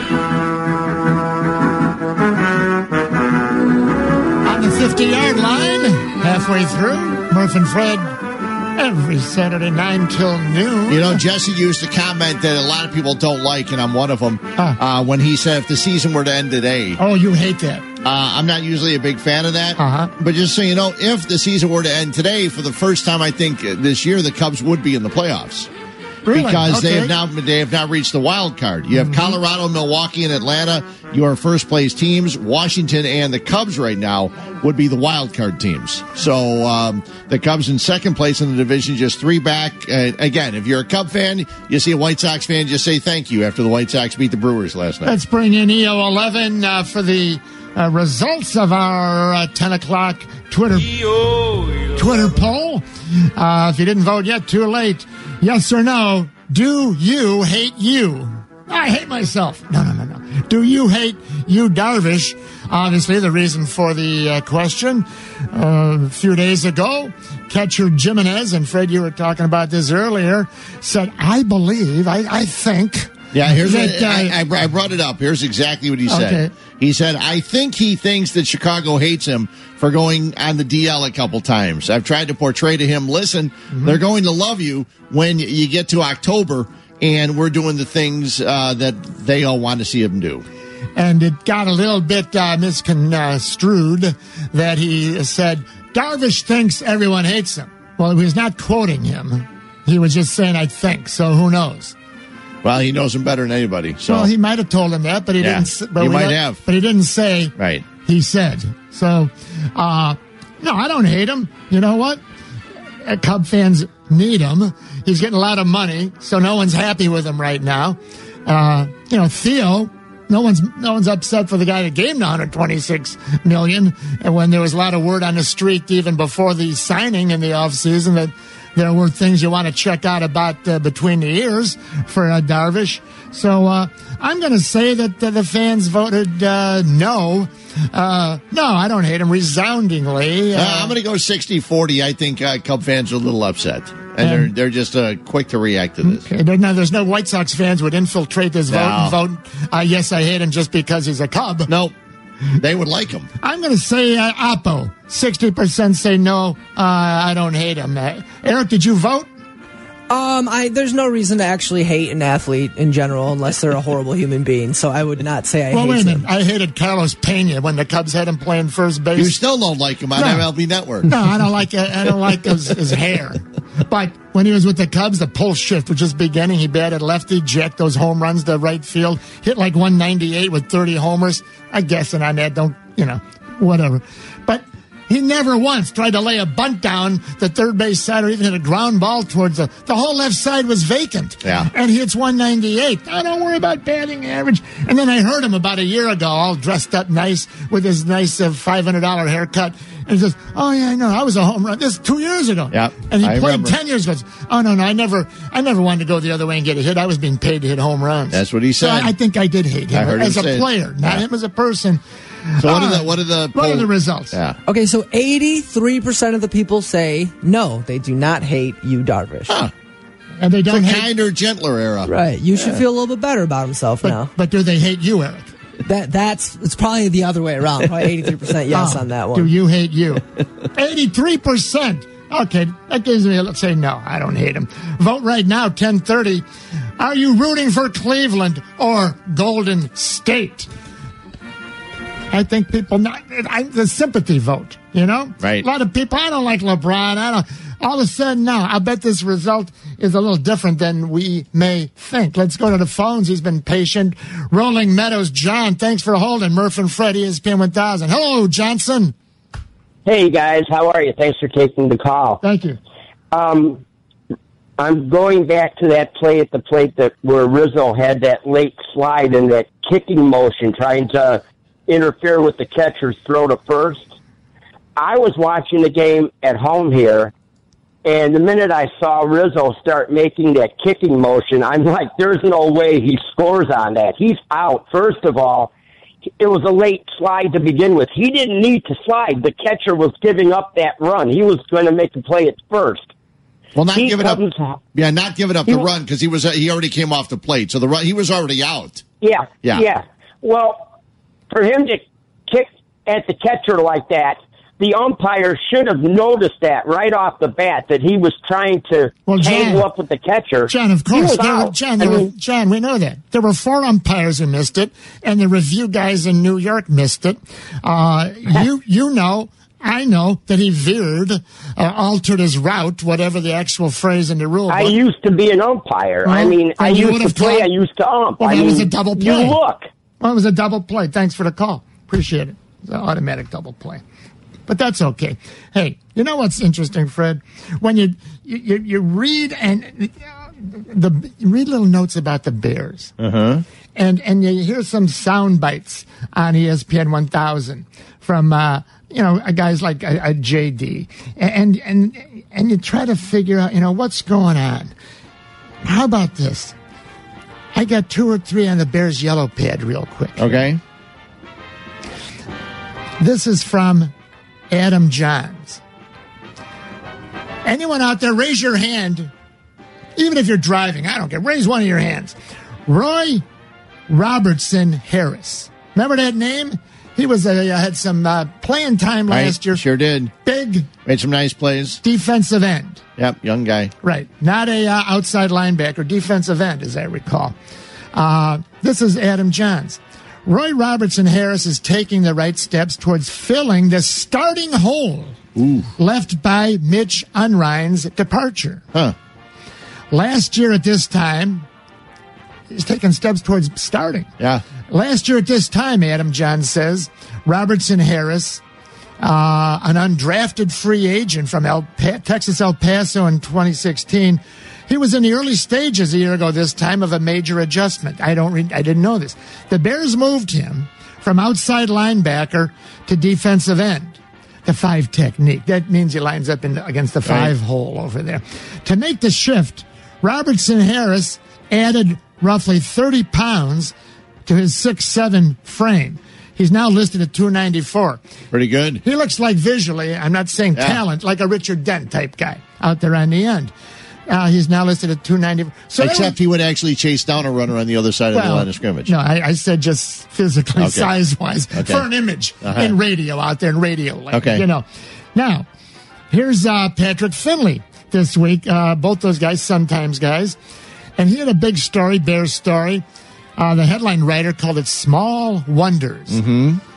Bears head coach Nagy mulling over the option of having tiny speedsters, Cohen and Gabriel, the new wide receiver slot guy, on the field at the same time.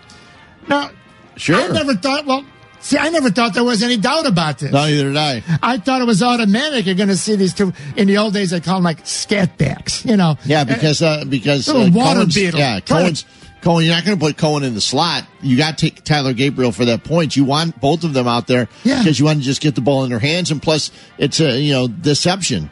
You got Taylor Gabriel, they got to cover him. Yeah. And then you've got all of a sudden Cohen coming out of the backfield. Right. Yeah, I expected them both to be out there at the same time. And now Gabriel, they say, can also play wideout, even though he's tiny. Mm-hmm. But slot or wideout with Cohen, I thought it was automatic. Bears, Nagy mulling over the option. So, when Patrick Finley phrases it that way, that means it's still not a done deal. Yeah. That's how guys like Patrick Finley tell you what's happening in their opinion.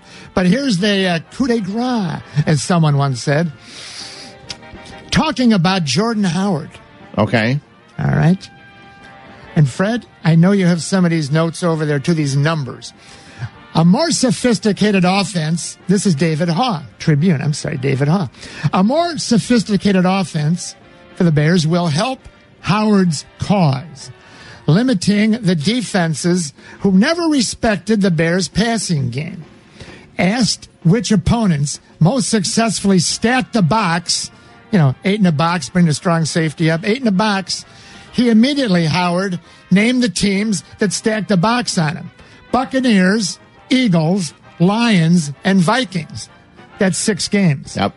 Lions and Vikings twice. Oh, my. In these 4, he wrote here, in these 4 games, it would be 6 games. Howard gained 59 yards on 35 carries. That's terrible. Yeah, it is. That broke down. I got my little calculator out. 1.7 yards per run. But that's not all. Adam Johns wrote on the same topic. According to the NFL Next Generation statistics,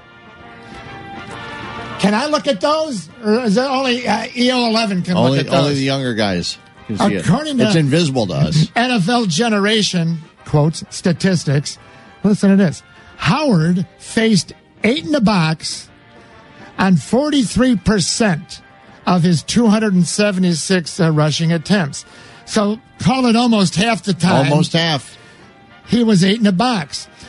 Only 2 starting running backs faced a higher percentage. So he was 30th in the league, or 3rd rather, look at it the other way. What am I saying? 3rd in the league in facing 8 in the box, only behind Panthers' Jonathan Stewart and Jags' Leonard Fournette as primary starters. So this guy, half the time he's running into 8 in the box, he's not picking up anything, and he's doing it more than anyone in the league except 2 other guys.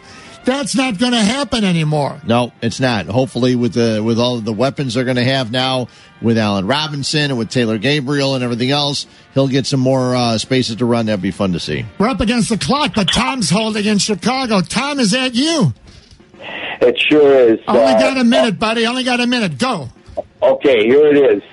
What will the backlash be if Cam Meredith becomes a big success and Robinson and all the other tens of millions of dollars spent in contracts turn out to be not so good? Thank you, Tom. Well, you know the answer to that. I know I'm already upset about it because they said last week it came out that Cam Meredith was already participating in practices, and he said how excited he was to be catching the ball from a Hall of Fame quarterback like Drew Brees. It was a bad move by the Bears. We'll wait and see how it plays out, but I expect Meredith to have one of his better seasons. He may not have as many catches as he had with the Bears, but he may score more and maybe have more yards. Good call. Phone again. Thanks a lot. Up against the clock.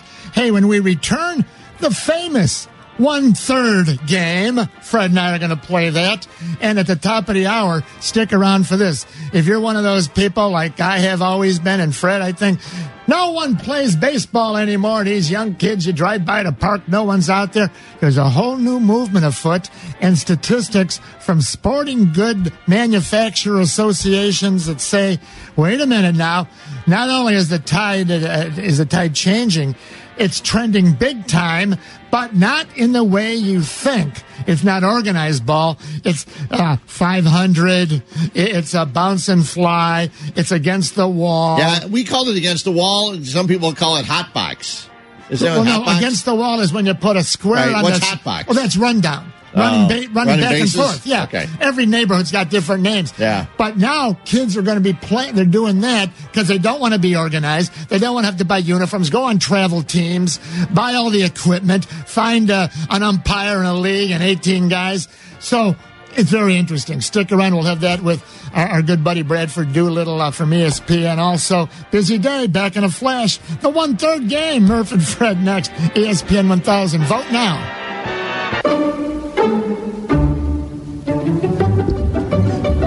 The new game that's not sweeping the nation. The 1/3 game. All right, Fred, here we go. The baseball season, the Cubs have played 54 games. The White Sox have played 54 games. It's a Saturday now, and we're on the radio. 162-game season, the 1/3 game. Divided by 1/3 is 54. The season's exactly 1/3 over. All right, Fred, let's look at the 1/3 game. Chris Bryant at the 1/3 mark, 8 homers. Times 3 would be 24. Do you think it'd be over or under 24? That's where he's sitting now. 8 times 3, 24. Oh, I know. We'll say over or under, the two of us, on the count of 3. Okay. 1, 2, 3, over. All right? Yep. I can put No them down doubt there. Like 28 to 30, we'll put that. All right. White Sox starting pitcher, Lopez. Is that Ronaldo or Ronaldo? Ronaldo Lopez. Ronaldo Lopez. Has struggled 2 of his last 3 I outings. know. He's 1 and badly. He's 1 and 4. Yeah. Times 3. So he should end up 3 and 12. Do you think his record will be better, to worse, or the same? 3 and 12 when the season ends. Better, worse, or the same? 1, 2, 3. Better. The same. All right. Better. What do you got him? About five wins? He may even come up with 7. 7. I got him with 7 All wins. right. All right. I'm writing this down for October That's 1st. All right. The 1/3 game continues. Brandon Morrow, Cubs closer. Last night registered his 14th save. Times 3 is 42. Mm-hmm. He'll have more, fewer. You know, everybody says less when they mean fewer, but it doesn't bother me. Those things don't bother me anymore. You know what? We don't have time right now for what's your beef? Fewer, not less. So Brendan Moore, 14 saves, 42 would be the projection. More, fewer, or the same on the count of 3. 1, 2, 3. The Fewer. same. Fewer. You should have said less. Yeah, I know. I was going to. Oh, yeah. Yeah. Just to get the cow back in the room here. The 1/3 game. Jose Abreu. More. 31, 9 homers, 31 ribeyes, as Joe Madden calls them. Yep.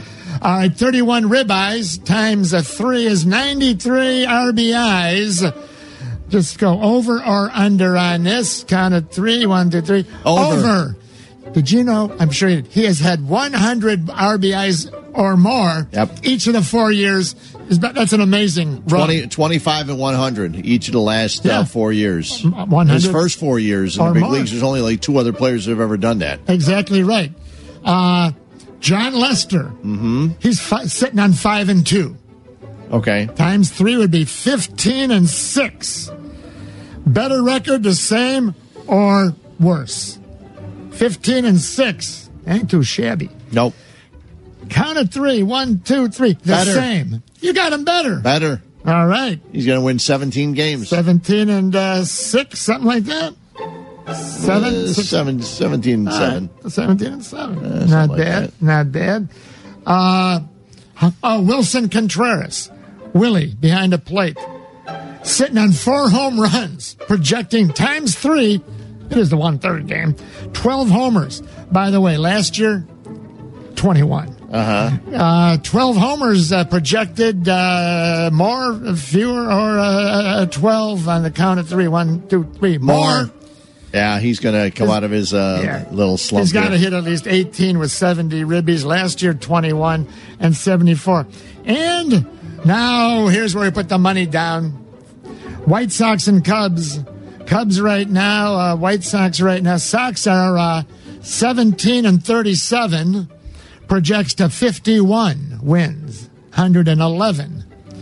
Sox more, the same or fewer, 51 wins and 11. Count of 3. 1, 2, 3. More. Fewer. The only reason I say that, if they're going to trade off anybody, it's going to make it tough. If James Shields now, the rumors out there again, and right. I don't know about Abreu. That's a whole topic we can get into later. Cubs 31-23 this morning, 93-69. Final one, count of 3, 1, 2, 3, more. Same, 93-69, not bad. I only say more because they were really scuffling the first, 3, 4, 5 weeks trying to get their head above water. Right.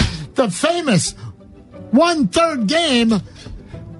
Hopefully you won't hear that again till the 50% game in about a month. Yeah. All right, stick around when we return. Can't wait to find out. Is it true that youth, not just youth baseball, but youth participation in baseball in the sandlots in the backyard is skyrocketing, even though everyone says no one plays anymore? Murph and Fred back in a flash. Oh, and our final Twitter poll for the final half hour was you are rooting for Cleveland or you're rooting for Golden State. I think Cleveland, Fred, is going to get a big sympathy comeback. I got Cleveland at about 66 to 70%. No one hates LeBron, I don't think, today. I'm going to say Golden State 85%. Yeah, you're probably right. Eric? Warriors 62%. Oh, okay. Thought it'd be a little higher. Okay, 62 and what the heck is that? 38? You're making me work here today. 38% rooting for Cleveland. Murph and Fred, hour number 3 next. Vote now at ESPN 1000 for our 11 o'clock Twitter poll. Officiating is getting worse in all sports, yes or no?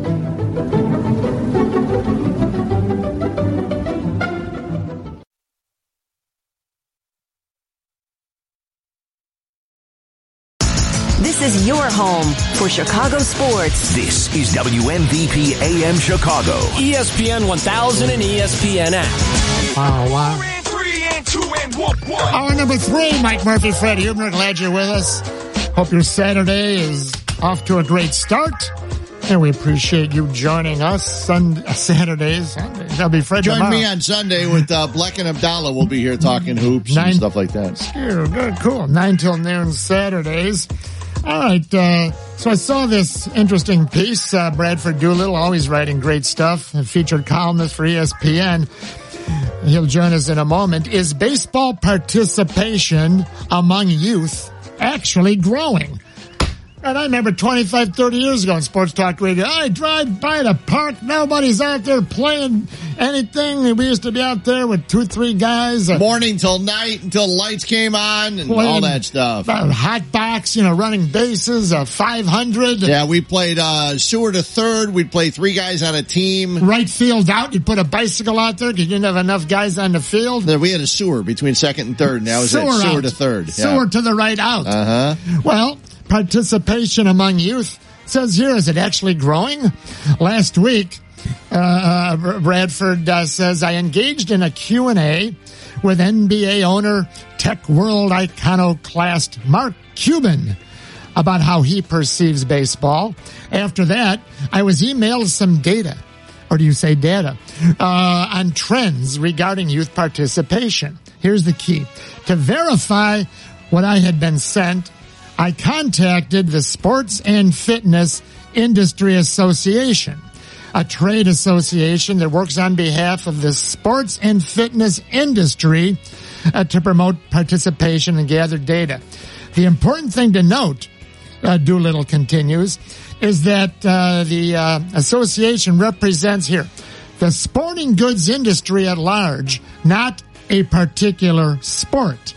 The data looked at youth participation, not just on the formal level, this is also key, such as Little League teams, traveling teams, but at what they call the level of casual engagement. Something we used to call playing ball in the backyard of the playground, just getting some guys together, throwing the ball around. Yep. A million stats here, I won't bore you, but baseball participation is up from 2014 to 2016, growing. Baseball now has more participants than soccer and football, flag and tackle combined. If you combine baseball and softball participation, again, doesn't have to be with an organized league or team. If you combine it, baseball has seen a 49% increase in casual participation. The growth is accelerating. And here, soccer had edged past baseball in total participation by 2011, but its advantage was brief. By 2016, baseball had roughly 2.8 million more participants than soccer. And Fred, you said, I drive around, I never see anybody playing. No, don't see anybody playing on the baseball fields. It's surprising to me, but those are the numbers. Let's go to our guest, Bradford Doolittle, as a featured columnist, ESPN, who also, later in this fine piece, actually had some interview with Rob Manfred, commissioner of Major League Baseball's, one of his vice president assistants, who is behind the new hit and run program, one Chris Marinac. But let's say hello to Bradford Doolittle, Mike Murphy here, and Fred. Hey, Bradford. How you guys doing this morning? Good, Bradford. What's up? Loved your piece, man. Really captured me, because Fred and we've been doing this for a long, long time. And back in the early days of sports talk radio, Bradford, the topic was even then, you drive around, no one's playing ball anymore. But you, I don't want to say stumbled onto an interesting topic, but discovered is a better word, this interesting topic. How did you get onto this, and what was the most surprising thing you heard? Then we want to hear about your interview with the commissioner's assistant. Well, I mean, I think to say that I stumbled on it is pretty accurate. I mean, I can't say that I intended to do an inquiry into the state of youth baseball, but I have been sort of working on a number of things related to overall baseball trends and some of the policy decisions that they may be making over the next few years. You know, things like pace of play and limiting mound visits and things that have been in the news, and just trying to see what the end game to all of this is. And coincidentally, a couple of weeks ago, you'll remember the Supreme Court decision came down that lifted the ban on sports gambling, you know, at the state level. Sure. And reading responses to that, they went to Mark Cuban, USA Today is where I read this, and just completely without context and unbidden, he said, baseball games could actually be fun to go to again. And I thought, well, what is that? You know, and I covered the NBA for a couple of years, so I had dealt with Cuban on a few occasions, and so I just emailed him and I said, hey, I want to do a baseball related Q&A with you. And at first he said, I'll pass, but then an hour later he's like, yeah, send me some questions. And so we went back and forth a little bit, and what he said was basically, well, the game is, painfully slow and boring, and it doesn't connect with kids. And he was saying how his sons, when they started playing in youth leagues, he was shocked how a lot of the kids there didn't even seem to understand the rules of baseball or the positions, and they were there because their parents signed up for them, not because they cared about playing baseball. And, so I let him have his say. I had invited him to do the Q&A. I didn't endorse or dispute what he wrote. The next morning, I got emailed some data, which I found really intriguing. So I sought out this association to look into it, and they sent me pages and pages of numbers that I went through, and you summed it up. Participation has been increasing the last few years, and it's not an accident. It's a situation that Major League Baseball realized needed to be addressed. If you want to grow the game in the future, obviously you can't lose the connection with young people, because that's your future customer base. And so they started rolling out programs in 2015, and apparently these things are really paying dividends, at least according to the data I was able to get a hold of. Cool. Visiting Bradford Doolittle, ESPN featured columnist. Fred, you and I were looking this over a little earlier, and what it appears to be, everybody, is instead of organized participation, I remember back I helped invent the game with, the early days with Doubleday, baseball, right? Doubleday, and Chadwick, the other guy. And I had a third grade teacher. And he said, boy, when I was a kid, now this is a long time ago because I was a kid, and he's talking about when I was a kid, he says, we didn't have Little League. We just went out and played or, found some guys. So, Fred, Bradford, it's organized participation that is what they're trying to give kids an option away from, is the way I read your piece, into casual participation. Yeah. And how does that break down, and why is that different? Well, I mean, first of all, the participation in organized leagues is actually up as well, but it pales in comparison to the increase that they've seen in casual participation. And, I actually asked them specifically about those games that I also played when I was growing up, and I was a kid in the late 70s and early 80s, grew up in rural Iowa, and during the summer, I just went around everywhere with my ball glove and roamed around town, and we played all of those games. And now I don't have kids, and I live in downtown Chicago, so I'm pretty removed from those kind of trends. But I was pretty shocked to have that realization that that's just a thing that the kids don't do anymore. I mean, I can't imagine growing up without that being around. What are some of the? So some of the games. The younger listeners, EO11, have you ever heard of any of these?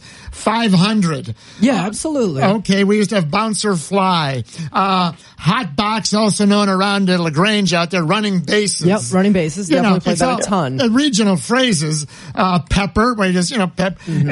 Kickball, which is with, a big, utility ball, like a soccer ball, but you learn how to run to first and not run to third. You learn throw the soccer ball or the utility ball into second base. And wiffle ball was great because wiffle ball, all you need was the wiffle bat and the wiffle ball. You don't need a glove. You don't need anything. Expensive. And you can play it in someone's yard. Over the fence would be a homer. It'd be really easy with wiffle ball. And some of the yards nowadays would be bigger than Fenway, but wiffle ball is the thing that would probably be the easiest because they don't have to worry about getting hurt. The ball's so soft. You only need 2 guys, 4 guys. You don't need many people. But Bradford, what about the expense? You always say, soccer's easy because you don't need to buy all the equipment. All you need is a ball. Basketball. Oh, of course. You don't have to buy all the equipment like football or baseball, 18 gloves, mitts, So it's economics, Bradford, and it's a way to get kids to have fun, not organized. Oh, I got to go to this organized game. I don't even like the manager, the uniforms. It's really a great idea. It's called a hit and run program, right? Yep. Yeah, and I mean, that's exactly what it is. It's just teaching kids that there are all of these different ways to play baseball, that you don't necessarily have to go out and buy all the equipment. You don't have to join a travel team.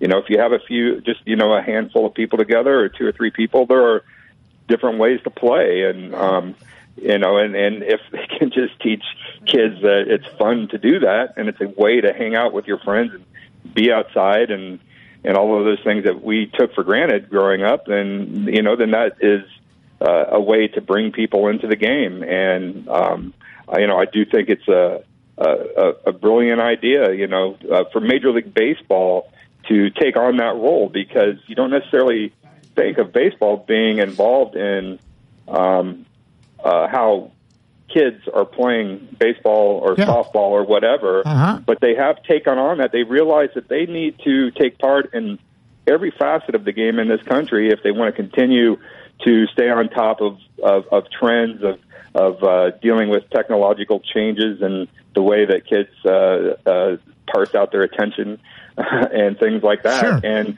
so they've taken on an active role, and I think it's when you hear about it, it sounds like a no-brainer, but somebody still had to make that decision, and they've done that, and I think it's going to pay off for them in the long run. And you had a interview, I don't know if that was email or whatever, but with Commissioner Rob Manfred, MLB Commissioner's Vice President to the Commissioner, Chris Marinak, if I'm pronouncing it right. And some of your notes, is what I love, Fred. He was mentioning, hey, you don't need to sign up for a team. You just meet your buddies and you kick the ball around, you play running bases. You don't have to get uniforms. You don't have to get equipment. You don't need umpires. No travel team. But you know what he forgot to say? No parents. There's no parents. You just meet your buddies out there and 7 of you. Well, you figure out a way to do something, right? Yeah, I mean, and, he kind of addressed, the idea where he goes to baseball conventions and things, and he'll have older people come up to him and say, nobody plays sandlot ball anymore, and it's ruining the game. And he said, the reason a formal program like this is necessary is because things have changed. I mean, the reality is parents just don't turn their kids outside and let them stay out until the sun goes down anymore. And, I think it's a sad reality that things have evolved that way, but I also understand it, and baseball can't fight against that. You can't tell people how to parent their children, so you have to work within the constrictions of society the way it is, and so they're trying to do that while at the same time recapture those elements that were so special about everybody being able to participate in the game, even if they weren't going to go on to play in high school or college or much less the major league. Yeah, I think it's brilliant. Let's bring in Eric Ostrowski, our producer, to get a different age demo in here. Eric, and you're a baseball guy.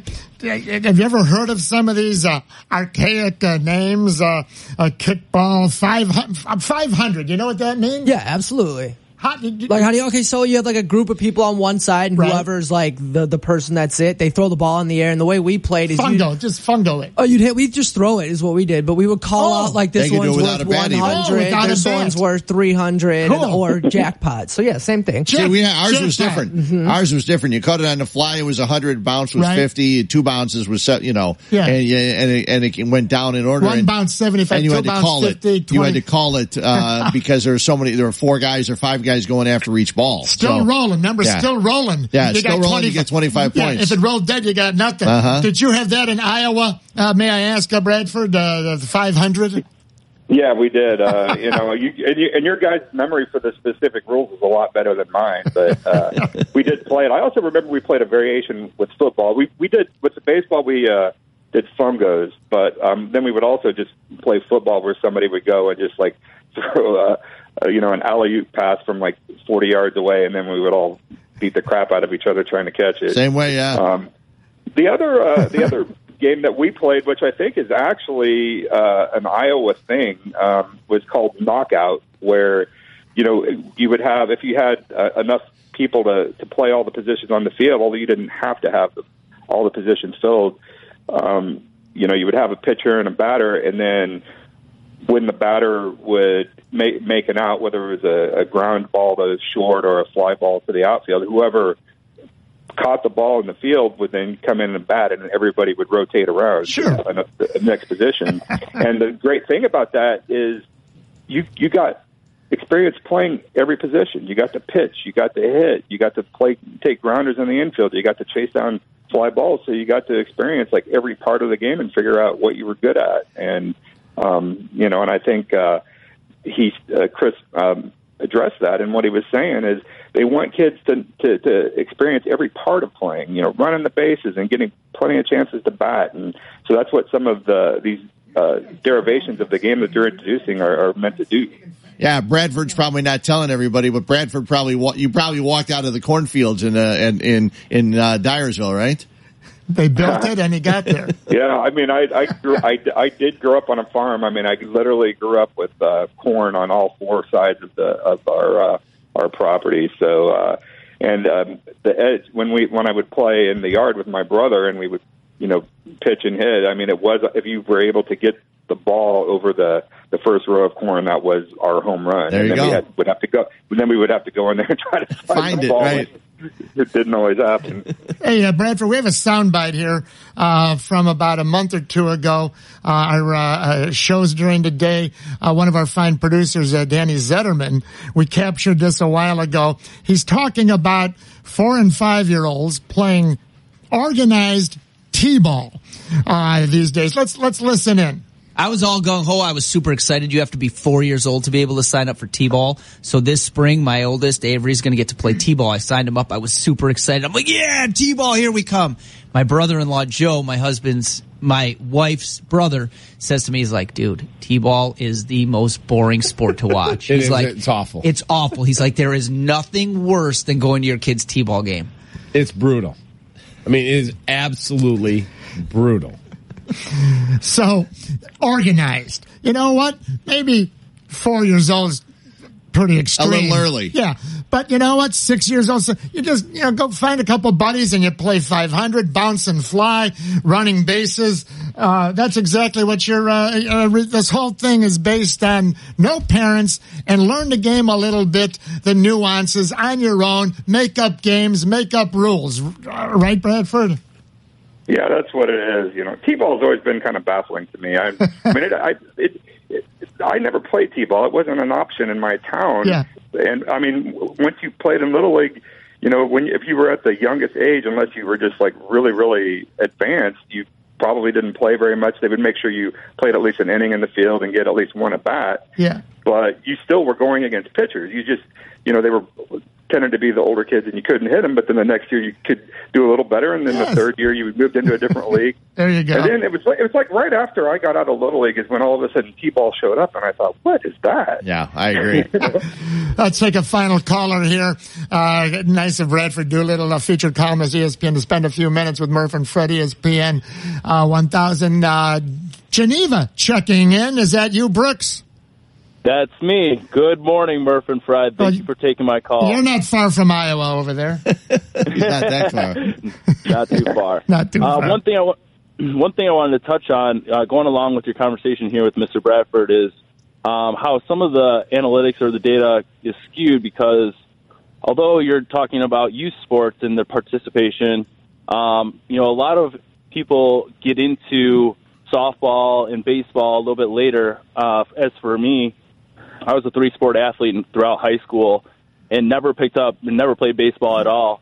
But once I started working in the corporate America realm and started getting out, that was the first time I went back out and purchased a mitt, some batting gloves, some shoes, and things like that. So one thing to consider is those analytics are going to be skewed a little bit, and it's not all just premised around youth sports because of the participation from adults at a later point in life. So Okay. Just wanted to kind of mention that. All right, thanks, Brooks.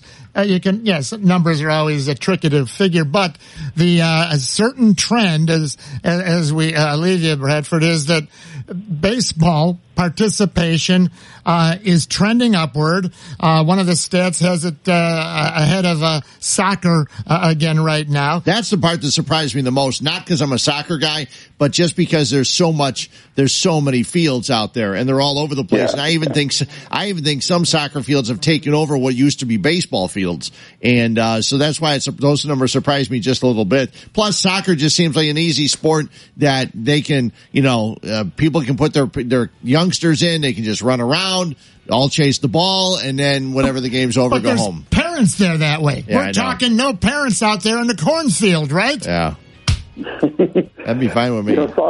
Soccer didn't make it out to the cornfield, so that was another thing that wasn't an option. Not a lot of big soccer stars coming from Iowa.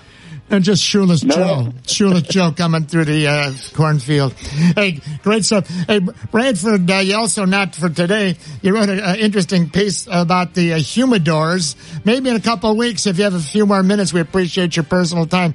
Love to talk a little bit about the humidors. Oh, Murph, that sounds boring. No, you got to be if you're a smoker. Not if you're a scientist. You got to know exactly. Not if you've got a cigar in one mouth and you side of your mouth like Vince Lloyd.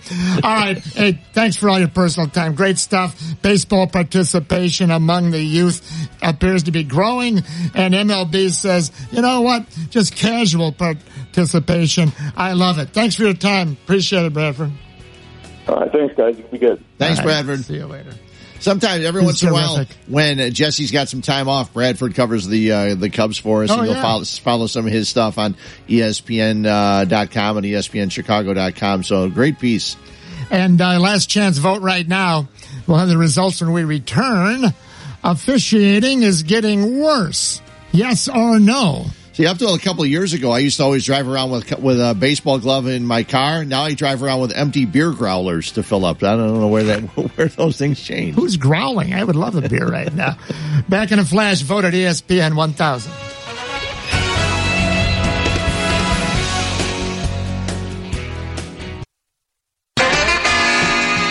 Murph and Fred on the home stretch. Saturdays 9 till noon. Fred's going to have a beer. Well, yeah, because Buckle Down Brewing out in Lyons, they've got their grapefruit belt and suspenders released today. It's a lovely beverage. It comes out once a year, and they've got the release today, the party right there. So I'll belt and beverage? Belt and suspenders. Suspenders? Yeah, Buckle Down Brewing. Speaking of Randy Hundley, happy birthday yesterday to the Rebel, as his nickname was back then. He used to catch 158, 160 games a year. And he was never big, strong compared to, nowadays. And he'd lose weight. Leo played him every day. 90 degrees, 14 days in a row. 90 degrees, 90, didn't Leo put him out. The guy went from 170 down to about 155 pounds. Couldn't, just skinny as a rail. He used to wear suspenders in August and September because he lost pants up. He lost so much weight. Yeah. I said to him one day, "Hey, Rebel, like the suspenders?" And he goes, "Gotta wear them to keep my britches from falling down." He had the most beautiful accent, much better than I tried to portray. Let's bring in EO11. Oh, really quickly. Sorry. Scott Merkin from MLB.com. Oh, I like him. With a note on Twitter. Mm-hmm. Bob Uecker is going to join Hawk for an inning tomorrow night. Nice. Or tomorrow afternoon. When the White Sox play the Brewers. And Hawk doing the Sunday games. And this is going to be one to listen to with Hawk and Bob Uecker. That should be fun. So a couple guys in the booth. And hopefully it's a long inning. That'll be great. That'll be fun. That'll be great. Let's bring in Eric Ostrowski. And our Twitter poll last half hour. All officiating is getting worse. Yes or no?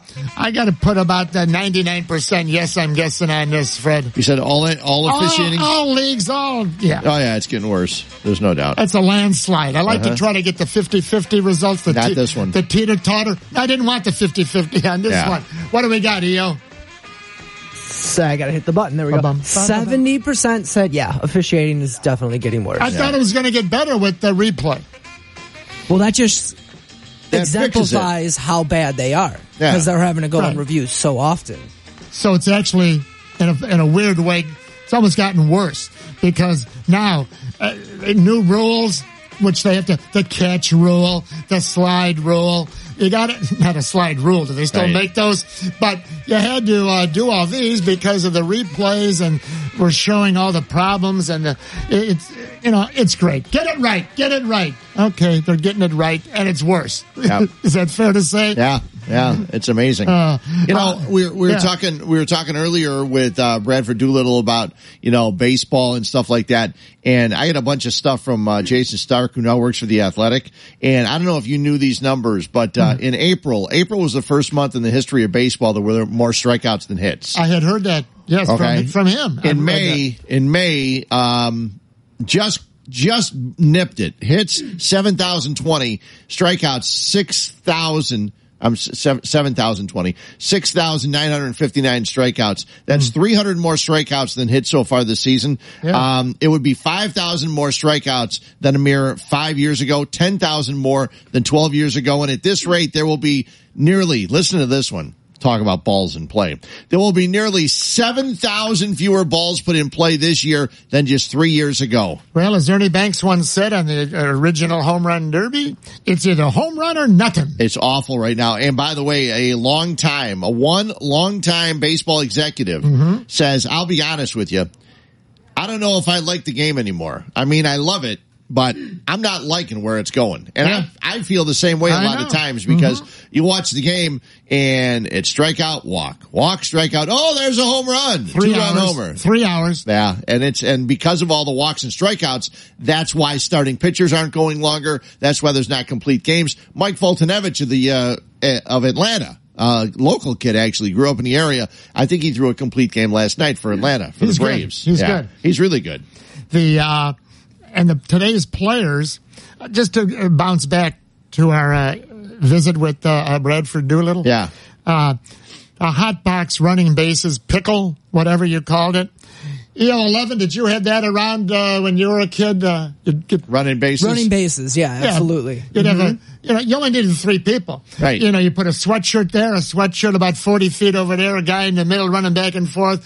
Sometimes you'd have 2 runners.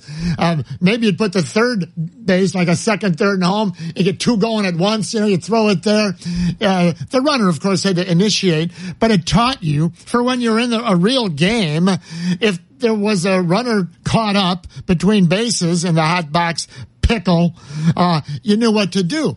Nowadays, these major league players, they never play. They're so bad. Well, you watch, it's laughable. Oh, it is laughable. It's laughable because they never played running bases in the backyard with 2, 3, 4 guys. When you get a guy in a rundown, the most you should have the most 2 throws. Correct. There should be 2 throws. That's it. The comebacker to the pitcher and the man from second to third hung up, right? Yeah. You hold a ball up in the air if you're right-handed. You got your right hand up there with the ball, and you run right at him. You run right at him. It's such a simple thing. 45 feet between the middle, right? Yeah. And you run right at him, and sometimes you even get to tag him out yourself. Yeah.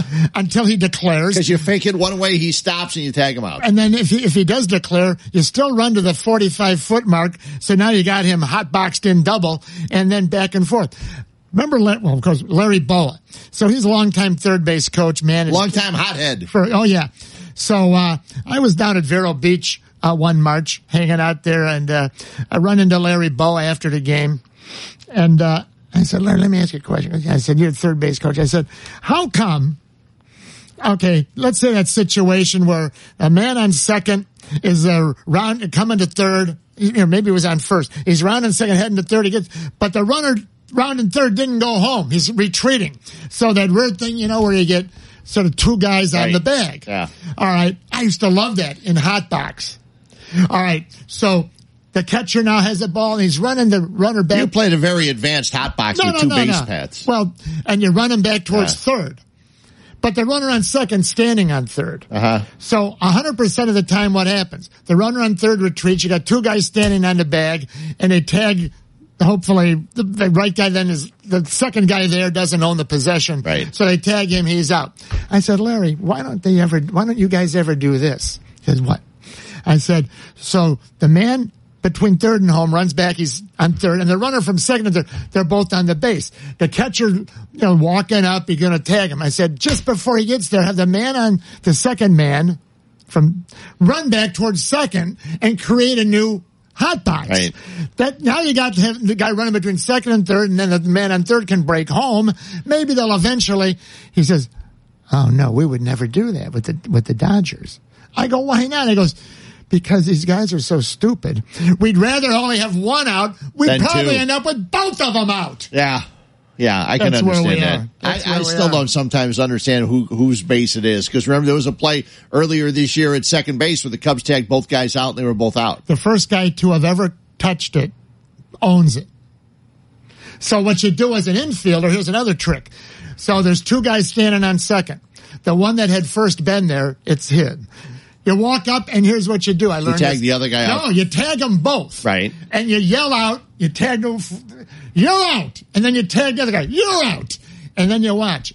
And if the first guy then falls for it and steps up, you tag him. You tag him again. Now you got the double play. Yeah. Hey, let's play. I got so many questions, Fred, and no one can answer these questions better than Fred. Let me see how many. I got about 67, maybe 68 questions. All right, number 1, Tim Anderson. All winter, I made a casual little statement. Tim Anderson, he's going to be the most important person in the White Sox rebuild. You did say that. And, not just you, but what are you talking? I said, well, here's the thing. If Tim Anderson is indeed the shortstop of the future, then you don't have to worry about a new shortstop in the rebuild, be it drafting another one, trading for another one, trying to find a guy in your system, free agent. Tim Anderson is a big relief, one less headache is a better phrase, for Rick Hahn if he can be your shortstop. Now, he's been hitting the ball like never before. I believe he's at, before last night, he had 11 homers, 20 ribeyes. He got a couple more. So he's somewhere about 11, 22 maybe. Maybe I'm even behind on that a week ago. Point is he the shortstop of the future for the rebuild, Fred, do you think? No. Well, then that's a problem. Yeah, it's a big problem. Maybe he can play a different position. Maybe he can play center field or something while Eloy Jimenez and Luis Robert is out there. That's fine, and maybe you're right. Yeah. But it doesn't help shortstop. No, he doesn't. They don't have anybody to back him up. Mm-hmm. The other day I was saying how he couldn't play, and all of a sudden he went into the hole and made a nice throw. Now, he can do those things once in a while, but he botches up some of the easiest plays. He had 3 errors in a game earlier this week. In one game, 3 errors. He's just not... I'm sorry, he's not the guy you want at shortstop when you're going to be a contending team. Here's what Rick Renteria said this week to Daryl Van Schoen. Oh, they're all lying. Sometimes. Anderson committed his 10th error Wednesday in the 9-1 loss, but it's too soon to move him from shortstop. Right. Renteria said, this is great, when asked about the possibility of a switch to center field, White Sox manager said, quote, I knew someone was going to ask me that. Yeah. His athleticism obviously allows for a lot of different things for him to do, positions, It would be a little too quick for us to decide something like that, meaning right now. He's continuing to scratch away. But the writer, beat guy Van Schoen, says Anderson is using his backhand this season instead of coming around on grounders to his right.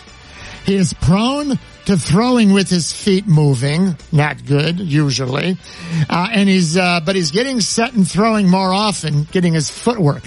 He can make great plays by going to his right behind second. He can make great plays. But they know that footwork's always been a problem. Footwork's been a problem. He tends to field everything off to the side instead of being in front of it. And, those aren't good things. And, it should have been corrected when he was learning, coming up in the system. Unfortunately, it wasn't. I have 67 or 68 questions. Time for one more. Thank you. Should Theo have named Mike Montgomery, the 5th starter back in the winter? That way he would have had the $21 million times 6 years freed up, the Yu Darvish money for other needs, whatever those needs might have been. More bullpen guys, the position player is pretty locked up. I don't know what he would have done, but you have to pose the question, should Mike Montgomery have said, you know what, you're a number 5 guy, and we're going to use that money elsewhere? Don't you think maybe that would have just saved him like the $37 million for Chatwood? They probably still would have got you, but that's still saving money. Instead of going out and getting Chatwood, you already had a guy in Mike Montgomery sitting there who wants to be a starter. Good. And I think in a couple of starts so far, he's shown that maybe he will be able to. He gets another one today, or tonight actually in New York. So. Last chance to vote right now. Officials replay reviews. A, they're getting them right. B, they're a mess. C, it takes too long. D, those reviews, I hate them. Vote now. We'll have all the results if you missed some of the show. Our 6 Twitter polls when we return. Murph and Fred, vote at ESPN 1000.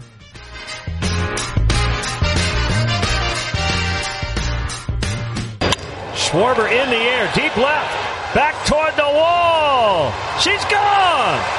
3-run homer. 6-2. Well, they're going to start filling up the express train back to Manhattan after that swing of the bat by Kyle Schwarber. And he has opened this thing wide open in the top of the 8th. To left field on a line. Yelich can't play it. It gets behind him. The Sox are going to take the lead by a couple. Anderson in a hurry to third. 2 runs are in. It's 5-3. Wait, is John Dewan coming on? Highlights courtesy NBC Sports Chicago.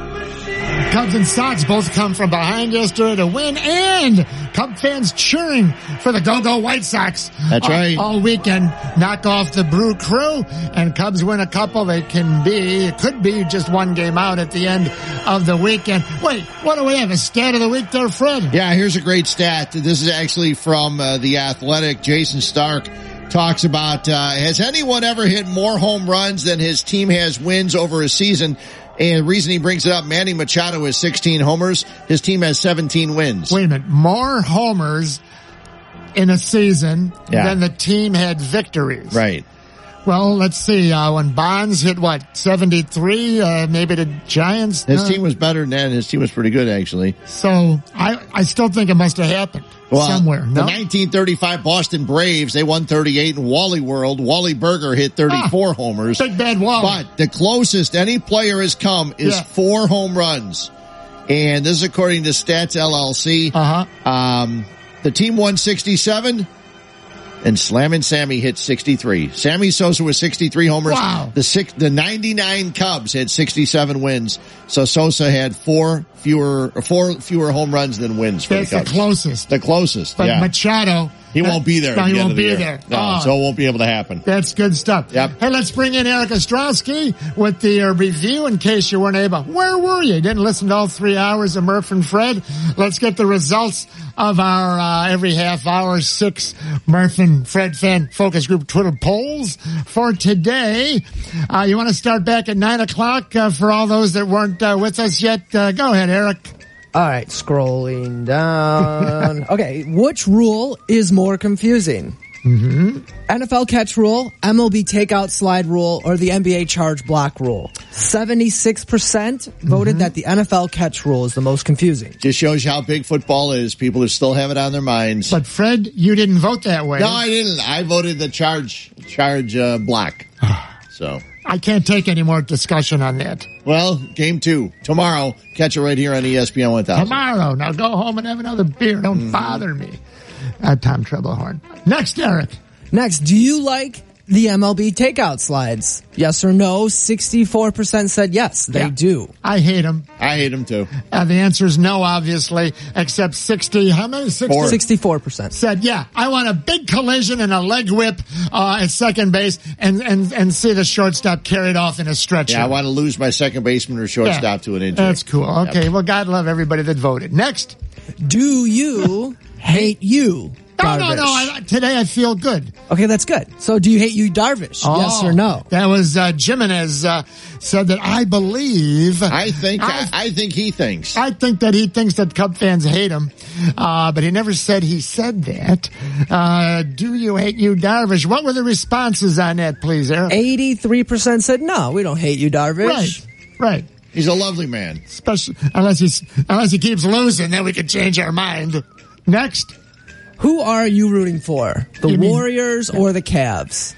See, I thought there'd be a big sympathy landslide. Everyone, I hate LeBron. But I thought after what happened in game 1, so I said the fans are going to be switching over and voting for Cleveland.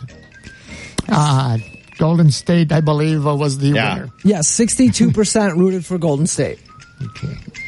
The next one is all officiating is getting worse. Yes or no? Well, it is. Boy, it is. And not just because we can see how bad they are. They're intimidated by the replay. They know it doesn't matter what I call here. They can overrule it. It's a blanking mess. Yeah, if I hear one more person talk about human error, they don't understand. Human error is for the players, not for the arbiters of the game, no matter what the game is. We don't want human error for the arbiters, the officials, the referees, the umpires. So don't ever say human error again. Especially when the baseball third base ump is not lined up on a catch in center field. Did he leave too soon? They're still standing out behind third. How do you line? You're supposed to line up and see the catch and a runner's foot leaving. They don't know. But what do I know? Next, Eric. So the results on that one, officiating getting worse, is 69% said yes. That's all? Nice. Yep, 69%. Okay, so what's that? 31% say it's getting better? Yes, or not getting worse, staying the same. We love all our voters. And 11:30, officials replay reviews. A, they're getting it right. B, it's a mess. C, takes too long. Or D, I hate them reviews. This one's kind of sprayed all around. So lowest with 8% is I hate them. In third with 21% says they are getting it right. 32% says they're a mess, and 39% says they take too long. I hate them. I love them. I didn't vote enough. I love them. Just get them right. Want to thank our guest today. Great job, Bradford Doolittle at featured columnist ESPN, and Jesse Shiny Rogers. He puts wax on the top of his head. He's a great. I love Jesse. Eric Ostrowski, all of his help as always. I'll be back tomorrow with Chris Bleck and Adam Abdallah, and I got a feeling they're going to want to talk about the NBA. Murph and Fred saying thanks for listening. Thanks for calling. See you later, everybody.